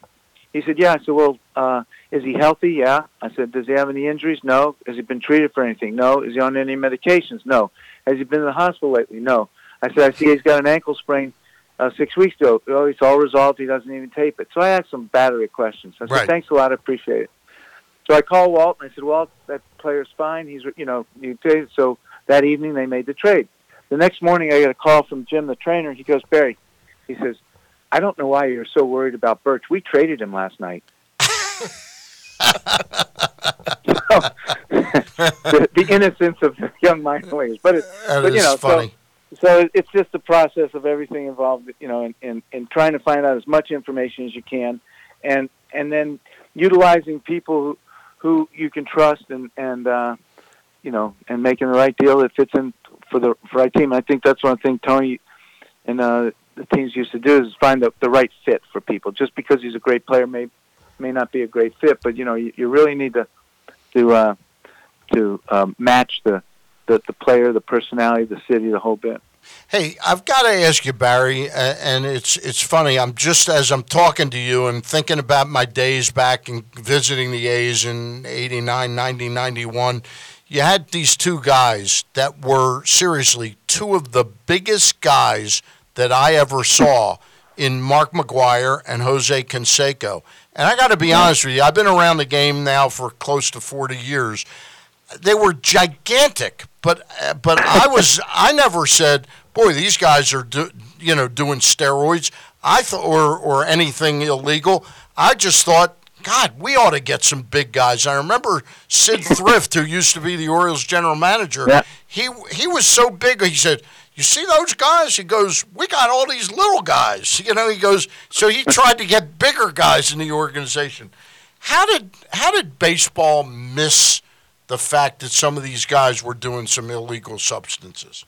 Well, at the time, that there wasn't any repercussions and basically wasn't illegal. You know what I mean? So the testing system now has developed. The scrutiny of the testing system and things like that have now recognized and punished the people. But back then it wasn't.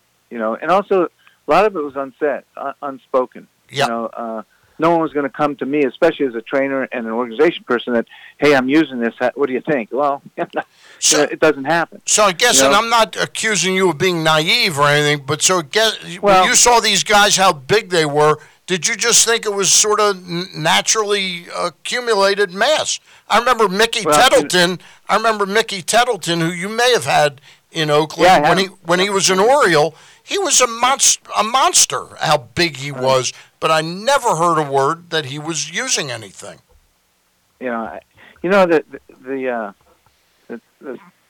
thing I relate and I tell people is that sometimes you have to accuse some people of what you know, not what you think. You know, and it's a very scary thing if you think something and accuse someone and are wrong. Yep. I had no idea back in those days. I had no idea. You know, so it's things that you think. You say, "Geez, I think he must be," but you can't make the accusation. Or even in any realm of life nowadays. Of course, now accusing people is the commonplace, right?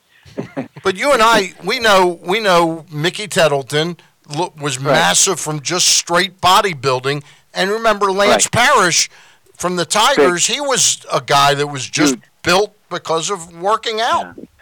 Well, think about it, back then. We had Dave Parker and we had Dave Kingman and Dave Parker and Seiko and McGuire and Henderson, you know, Lansford, Steinbach. You know, these are they. You know, we had a pretty big team. Yeah. You know, and so you know, I think it was the beginnings of the weightlifting era, and people were getting a little bigger, stronger. And I think what's happened now is you see that, you know, the size of some of the guys coming in, you know, people are getting bigger and stronger. Yep. You know, and you know, nowadays, like you said, it's just so much more scrutiny, and also the testing system is so advanced now that it's, you know, it's like you say, if anyone gets caught now, they're really stupid. Yeah, you know? I would agree. They ought to get with suspended for being stupid, not for being caught. All right, so last question before we let you go. Buck Showalter and Dan Duquette, both their contracts end at the end of this year.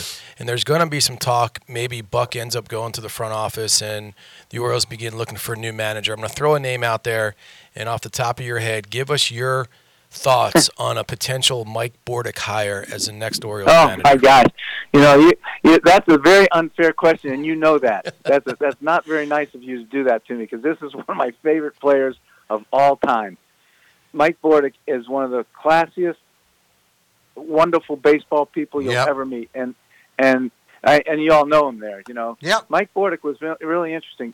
Tony La Russa used to bring Mike Bordick on the road trips when he was in spring training to play a last inning, so Walt Weiss to fill in for Walt Weiss or Gallego. You know, he'd pick him up, you know, and take him to Tucson or take him on the road trips, you know, in spring training. And Bordick, he never played; he just played an inning. So now he sends him down, and Tony, remember, you know, this kid picked the ball up pretty good and threw the guy out first. But you know, Mike Bordick is one of the guys. He didn't stand out as a 5-tool guy where, you know, he hit better and threw better and ran better and, you know, with power and average. He didn't, but you know what he could do? He could play. You know, It's like all these guys that, you know, you say, well, yeah, he's a little below average runner, and he's, you know, he had a great glove, and then, you know, his average arm and, you know, average speed, you know what I mean, things like that. Below average power, you know. But guess what? I want him in the game at the end when the ball's hit, because Mike Bordick's the guy I want to have the ball. Yeah. You know, Mike Bordick was a winner. Mike Bordick was a guy you wanted on your team. Wonderful teammate. So I don't have to even answer that. You know, now you want me to answer the question? It was I got to tell you, it was a special decision as to who was going to the Orioles would acquire, that it would be okay to move Cal Ripken to third. And Bordick was the answer, so that's all we need to know. I'll tell you what, we've talked about this a lot, because you talk about nervous. You know, and Mike will tell you, you know, that's not an easy task. All right, you know? Barry Weinberg, always, I mean, seriously, you're one of the luminaries of the game. The book, when is the book due out? Well, as soon as Barry gets on it, you know, finishes the editing, you know, so then it's a process. I'm finding out. The easy part was writing the initial. Now it's the editing, and now it's, you know, the publishing, and then you know, what pictures you put in, you know. So it's a process. So hopefully in 2018 we get it out. Can we get you on the show again when the book comes out? It's a pleasure. All right. I really appreciate it. I grew up in Maryland. I grew up. My favorite player was Paul Blair. Number 6. I wore number 6. I wore number 6 because of Paul Blair in college and. So anyway, anytime you want. Hey, we're bumping up late on a guest, but I'd be remiss if I didn't ask you, in the book, where's the best meal you had in Baltimore? Jimmy's. Jimmy's. Good crabs at Jimmy's. All right. Good answer. All right. Barry, thanks a million. Bye. Okay. All right. There you have it. Barry Weinberg, senior medical advisor to the St. Louis Cardinals. Here's a guy that, you think about it, he'd be a Hall of Famer in my book as far as a trainer and medical stuff. All right? Anyway, we are going to make our connection with Alex Jacobs, who was the manager of Team Israel. No, Alex was a scout. He was a scout for Team Israel. I'm sorry. Who was your manager this Jerry year? Weinstein. That was managing a Jewish guy. Weinstein. Shocking. Jewish guy managed Team Weinstein, Israel. Yeah. Anyway, Alex Jacobs is going to join us in just a minute or two. But Adam and I are going to take it till 12 o'clock. Craig Heist will be back in. Want to remind you that tomorrow, 10 a.m. till noon, a fantasy and reality football show with Ken Zales and Sarita Hubbard, the NFL chick. And then at halftime, Project Game Day with Glenn Clark and Sarita Hubbard. And then after the game, about 4 o'clock, 4:15, for about an hour and a half, it'll be Glenn Clark and Sarita Hubbard. I'm going to turn it over to Adam Gladstone, who's going to introduce our next guest.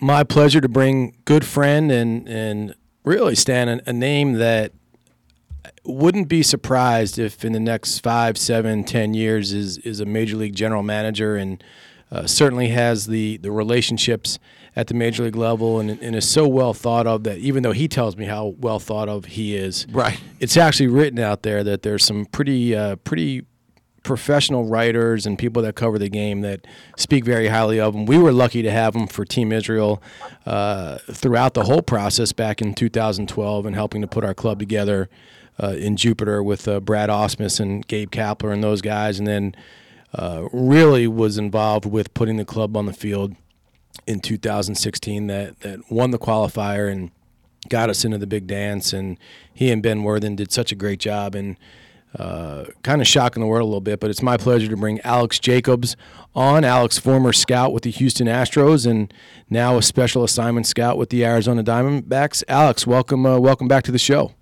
Appreciate it, guys. Thanks a lot. Your words are too kind and are all wise. That's all right. You know the truth. Hey, let's talk a little bit about you just finished up 4 dates at the winter meetings. It's not your first winter meetings, but it was your first winter meetings with the Arizona Diamondbacks. And talk a little bit about your role with the club this year. You know, in Baltimore, you take a look at the directory and the roster of the front office staff, and it's not as big as other major league organizations, and you've got the definition or the title now of special assignment scout. Talk a little bit about who you report to and what your role is and how it maybe differs from when you were a pro scout with the Houston Astros. Yeah, sure. So, yeah, it was the Arizona Diamondbacks hired me away from Houston at right before the playoffs started, and it's a position that it's in the general, pro scouting department. My direct supervisor is Jason Parks, who's the director of pro scouting, but I'll also be, tipping my toes into some international scouting as well in other areas of evaluation, among other things. But this role is pretty much just a fancier title, but doing similar responsibilities as I did with Houston. In Houston, I was down in the backfields, like we discussed a few months back, and back there, I would just run around Florida and pretty much stay in Florida the whole time. While with the Diamondbacks, I'll be traveling a lot more than I've traveled before, and pretty much with very little notice. So it's a nice upgrade that is, it's a lot of fun so far, and I'm happy to be a part of the Diamondbacks.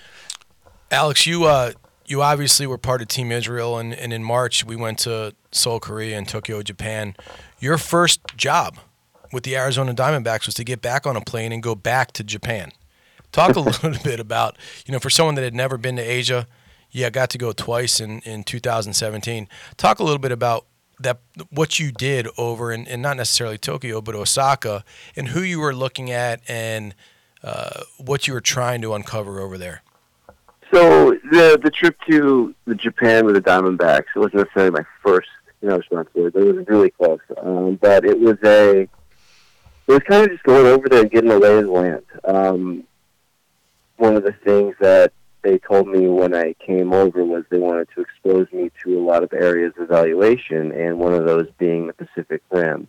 And Japan's just another area where you can, where there's a lot of baseball talent and guys that you can help your organization at many different levels. So I just went over there and just, like I said, I went to a few different cities, some by myself, or actually a lot by myself, and just kind of got the lay of the land and watched some, amateur baseball talent to see what's over there. It won't be my last time over there, so it was good just to kind of get a feel for this new area of Japan and just kind of, get used to the bullet train and ways of travel just to kind of pave my path for the next time I get over there, which will probably be relatively soon. Hey, Alex, I wanted to ask you a question. I'm not trying to heat you up or get you to say negative things about A.J. Hinch or the Astros, but I know Hank Allen pretty well here. Me too. And Hank was let go by the Astros or told, hey, we're making some cuts here. We will keep you on, but at a severely discounted price. I think you understand where I'm going with this question.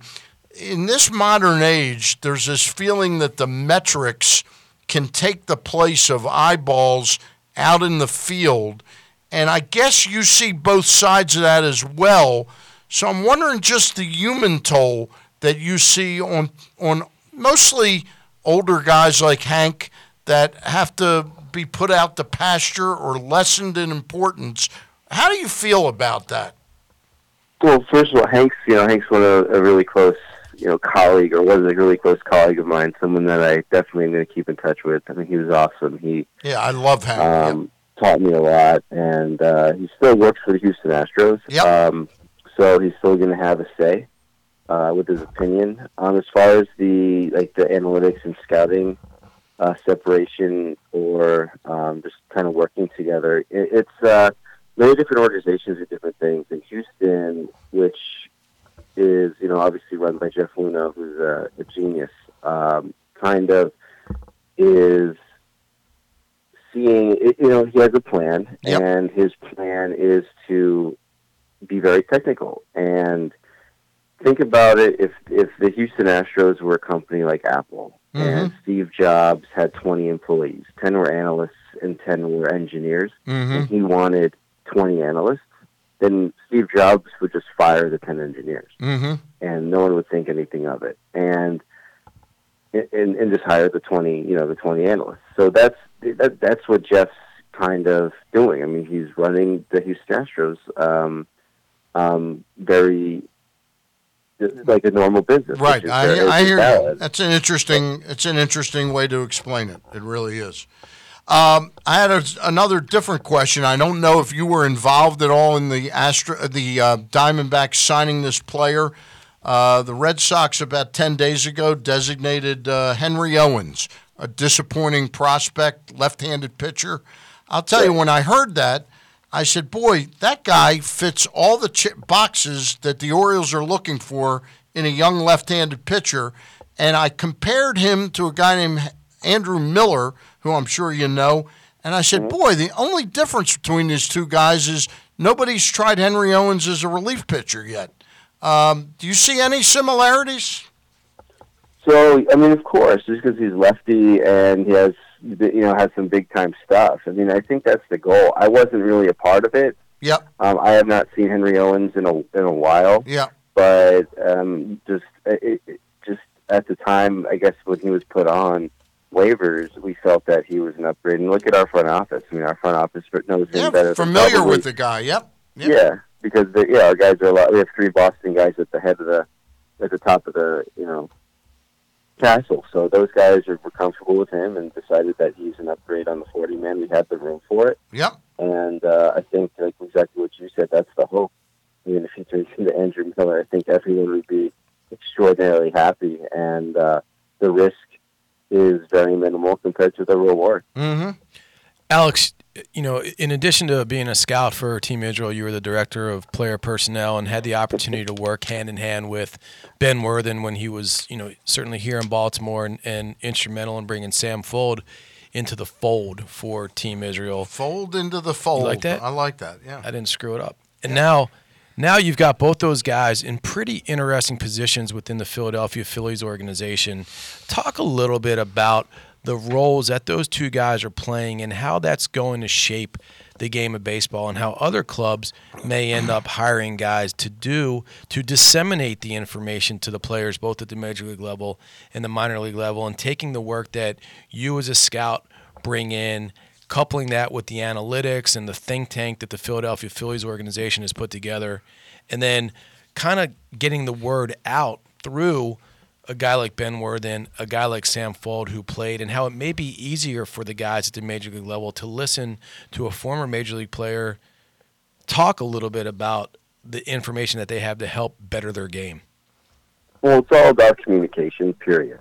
And Major League Baseball players. I mean, they're unique and can shut someone off really quickly if what they're communicating doesn't make much sense at all. So it's one of the most important things, especially in this age of the game, is how you communicate these new ideas, these technical ideas that perhaps can help a player to a player.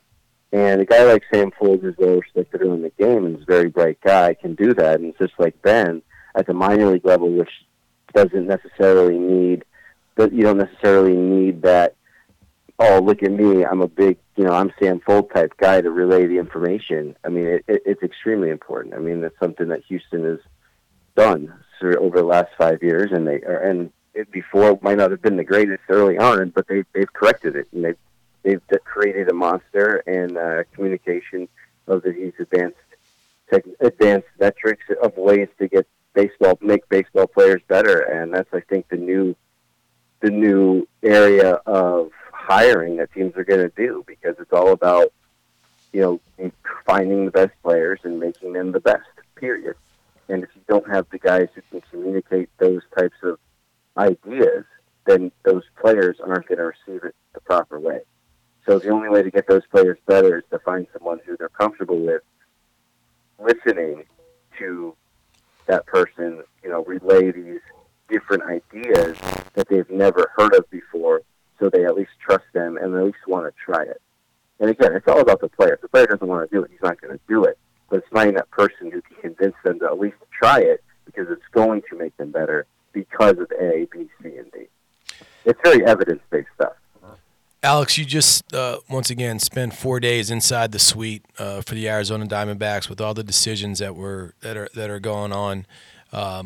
Take us a little bit inside and compare when you were in the suite during the winter meetings last year with the Houston Astros, and now you're in the suite with the Arizona Diamondbacks. Just talk a little bit about the differences that you've noticed amongst two different major league organizations and how they go about their business. I mean, every organization works differently. I mean, not only from my time with Houston and the Diamondbacks so far, but even with the Tigers and the Rays and the Los Angeles Dodgers during my internships. I mean, you definitely can see a different way of how the top kind of trusts their information. So I mean, but Houston's a very it's a very tight knit group. I would say that the guys with the Diamondbacks are more chill. If that makes sense, it's a warmer organization. I mean, but it doesn't mean that the guys with the Astros are bad people. It just means that they run it differently. That's all. They keep their information very, very close to the vest, as do the Diamondbacks, and they let only those who need to know know. And it's very sensitive information, so it's understandable why. And the Diamondbacks, it's very similar. I mean, they work similarly. The goals are the same: find the best baseball players, and any way you possibly can. And that's kind of how it's run as far as the suites are concerned. I think this year the Astros were much smaller in terms of who's going to the winter meetings, while I think the Diamondbacks were kind of in a normal size.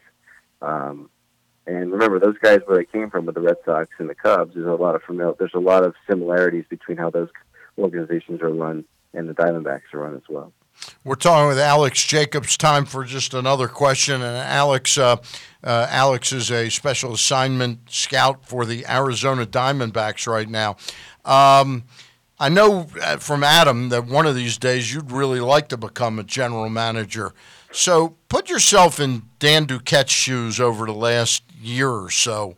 I know you were with the Astros when we went down the primrose path of trading Zach Britton, and there was a package put together. The time to decide whether you still are competitive enough versus the time to move on and start a rebuild. How would you have handled that? And I'm not asking you to name any players, just did you think strategically it was the right thing for the Orioles to do, and do you think trading Machado is the right thing for them to do now?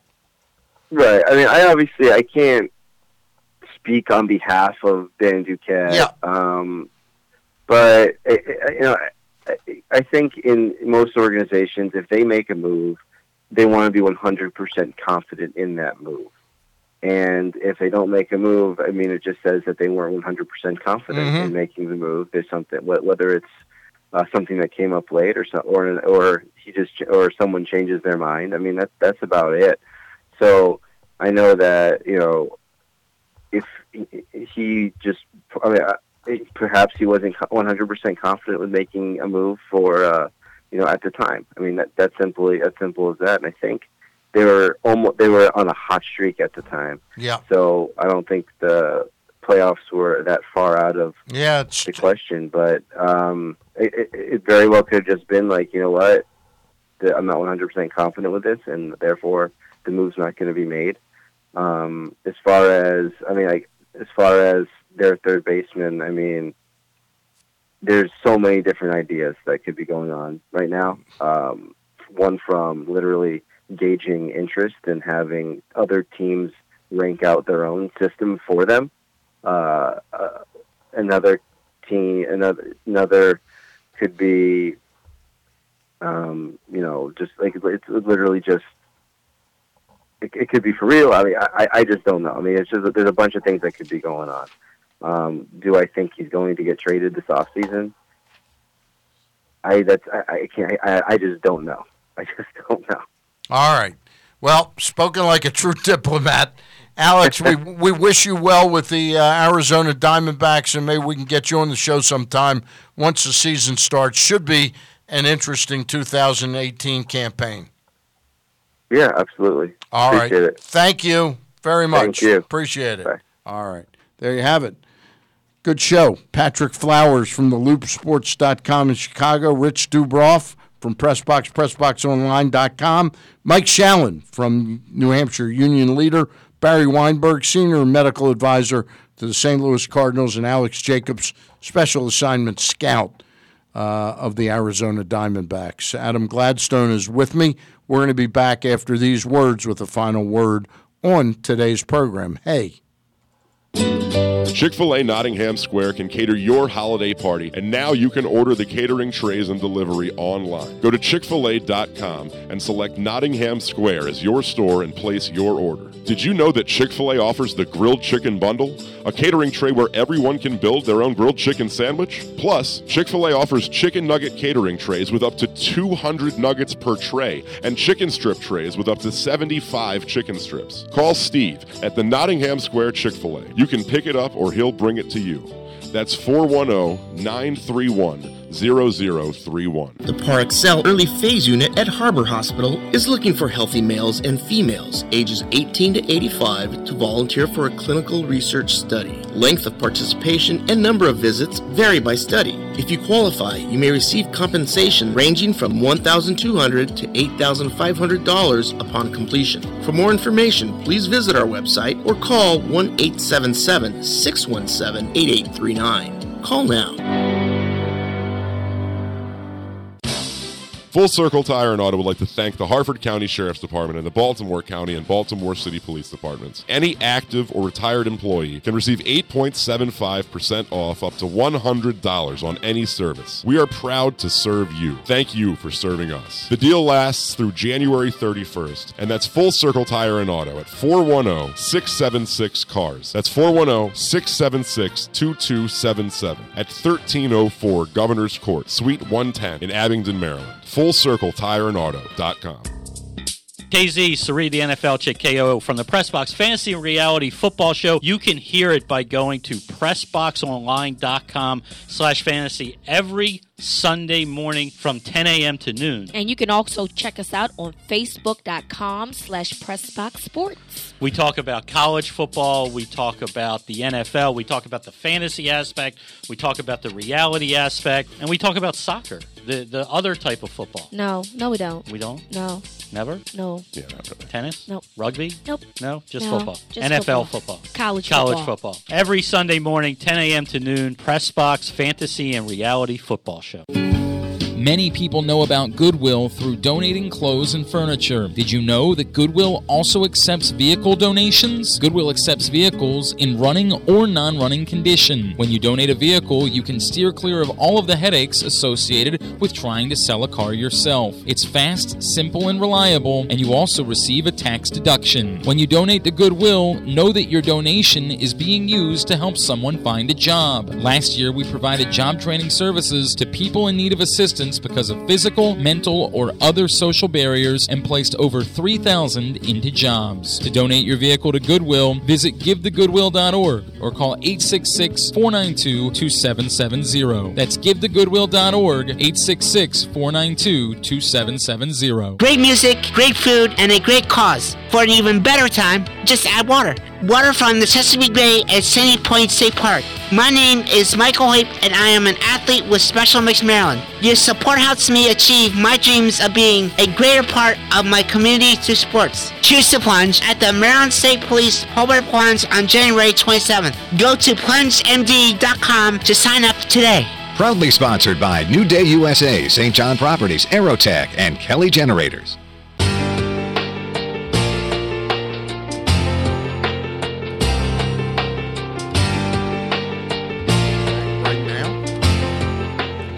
We're back right now on the Bat Around. Just time enough to say a thank you to Adam Gladstone. I thought we did a pretty good show today. I was well rested. It's been a couple months since I've been back. Felt good. We We're don't going to have need- to put you on the DL? Yeah. We don't need Craig anymore. We can just bring back Adam. No. Maybe we can bring Adam to replace you. No. How about that job works. for you? That works. No. Wow. No, I can't get here early enough. Yeah, he gets here at 9:30. 9:30 every Saturday. All right. Again, Glenn Clark and Kyle Ottenheimer, Monday through Friday with the Glenn Clark Show, GCR, and Thursday will be there. Is Thursday the 21st? Yes, Thursday is the 21st. Correct? That's their open house program. Okay, anyway, they'll talk about that. Tomorrow from 10 to 12, the Fantasy and Reality Show with Ken Zales and Sarita Hubbard as the playoff pictures will, both in fantasy football and reality football, will start to be getting clearer and clearer. Ravens a 10-win team this year? I think they are based on who they've got these games with. But they better show up to play the first quarter tomorrow because they can't be down 14-0 to the Browns tomorrow. But I like the Ravens, and I would even give the 7.5 points. That does wrap up the show. We'll see you next Saturday with a whole new batch of baseball guests. Thank you for joining us.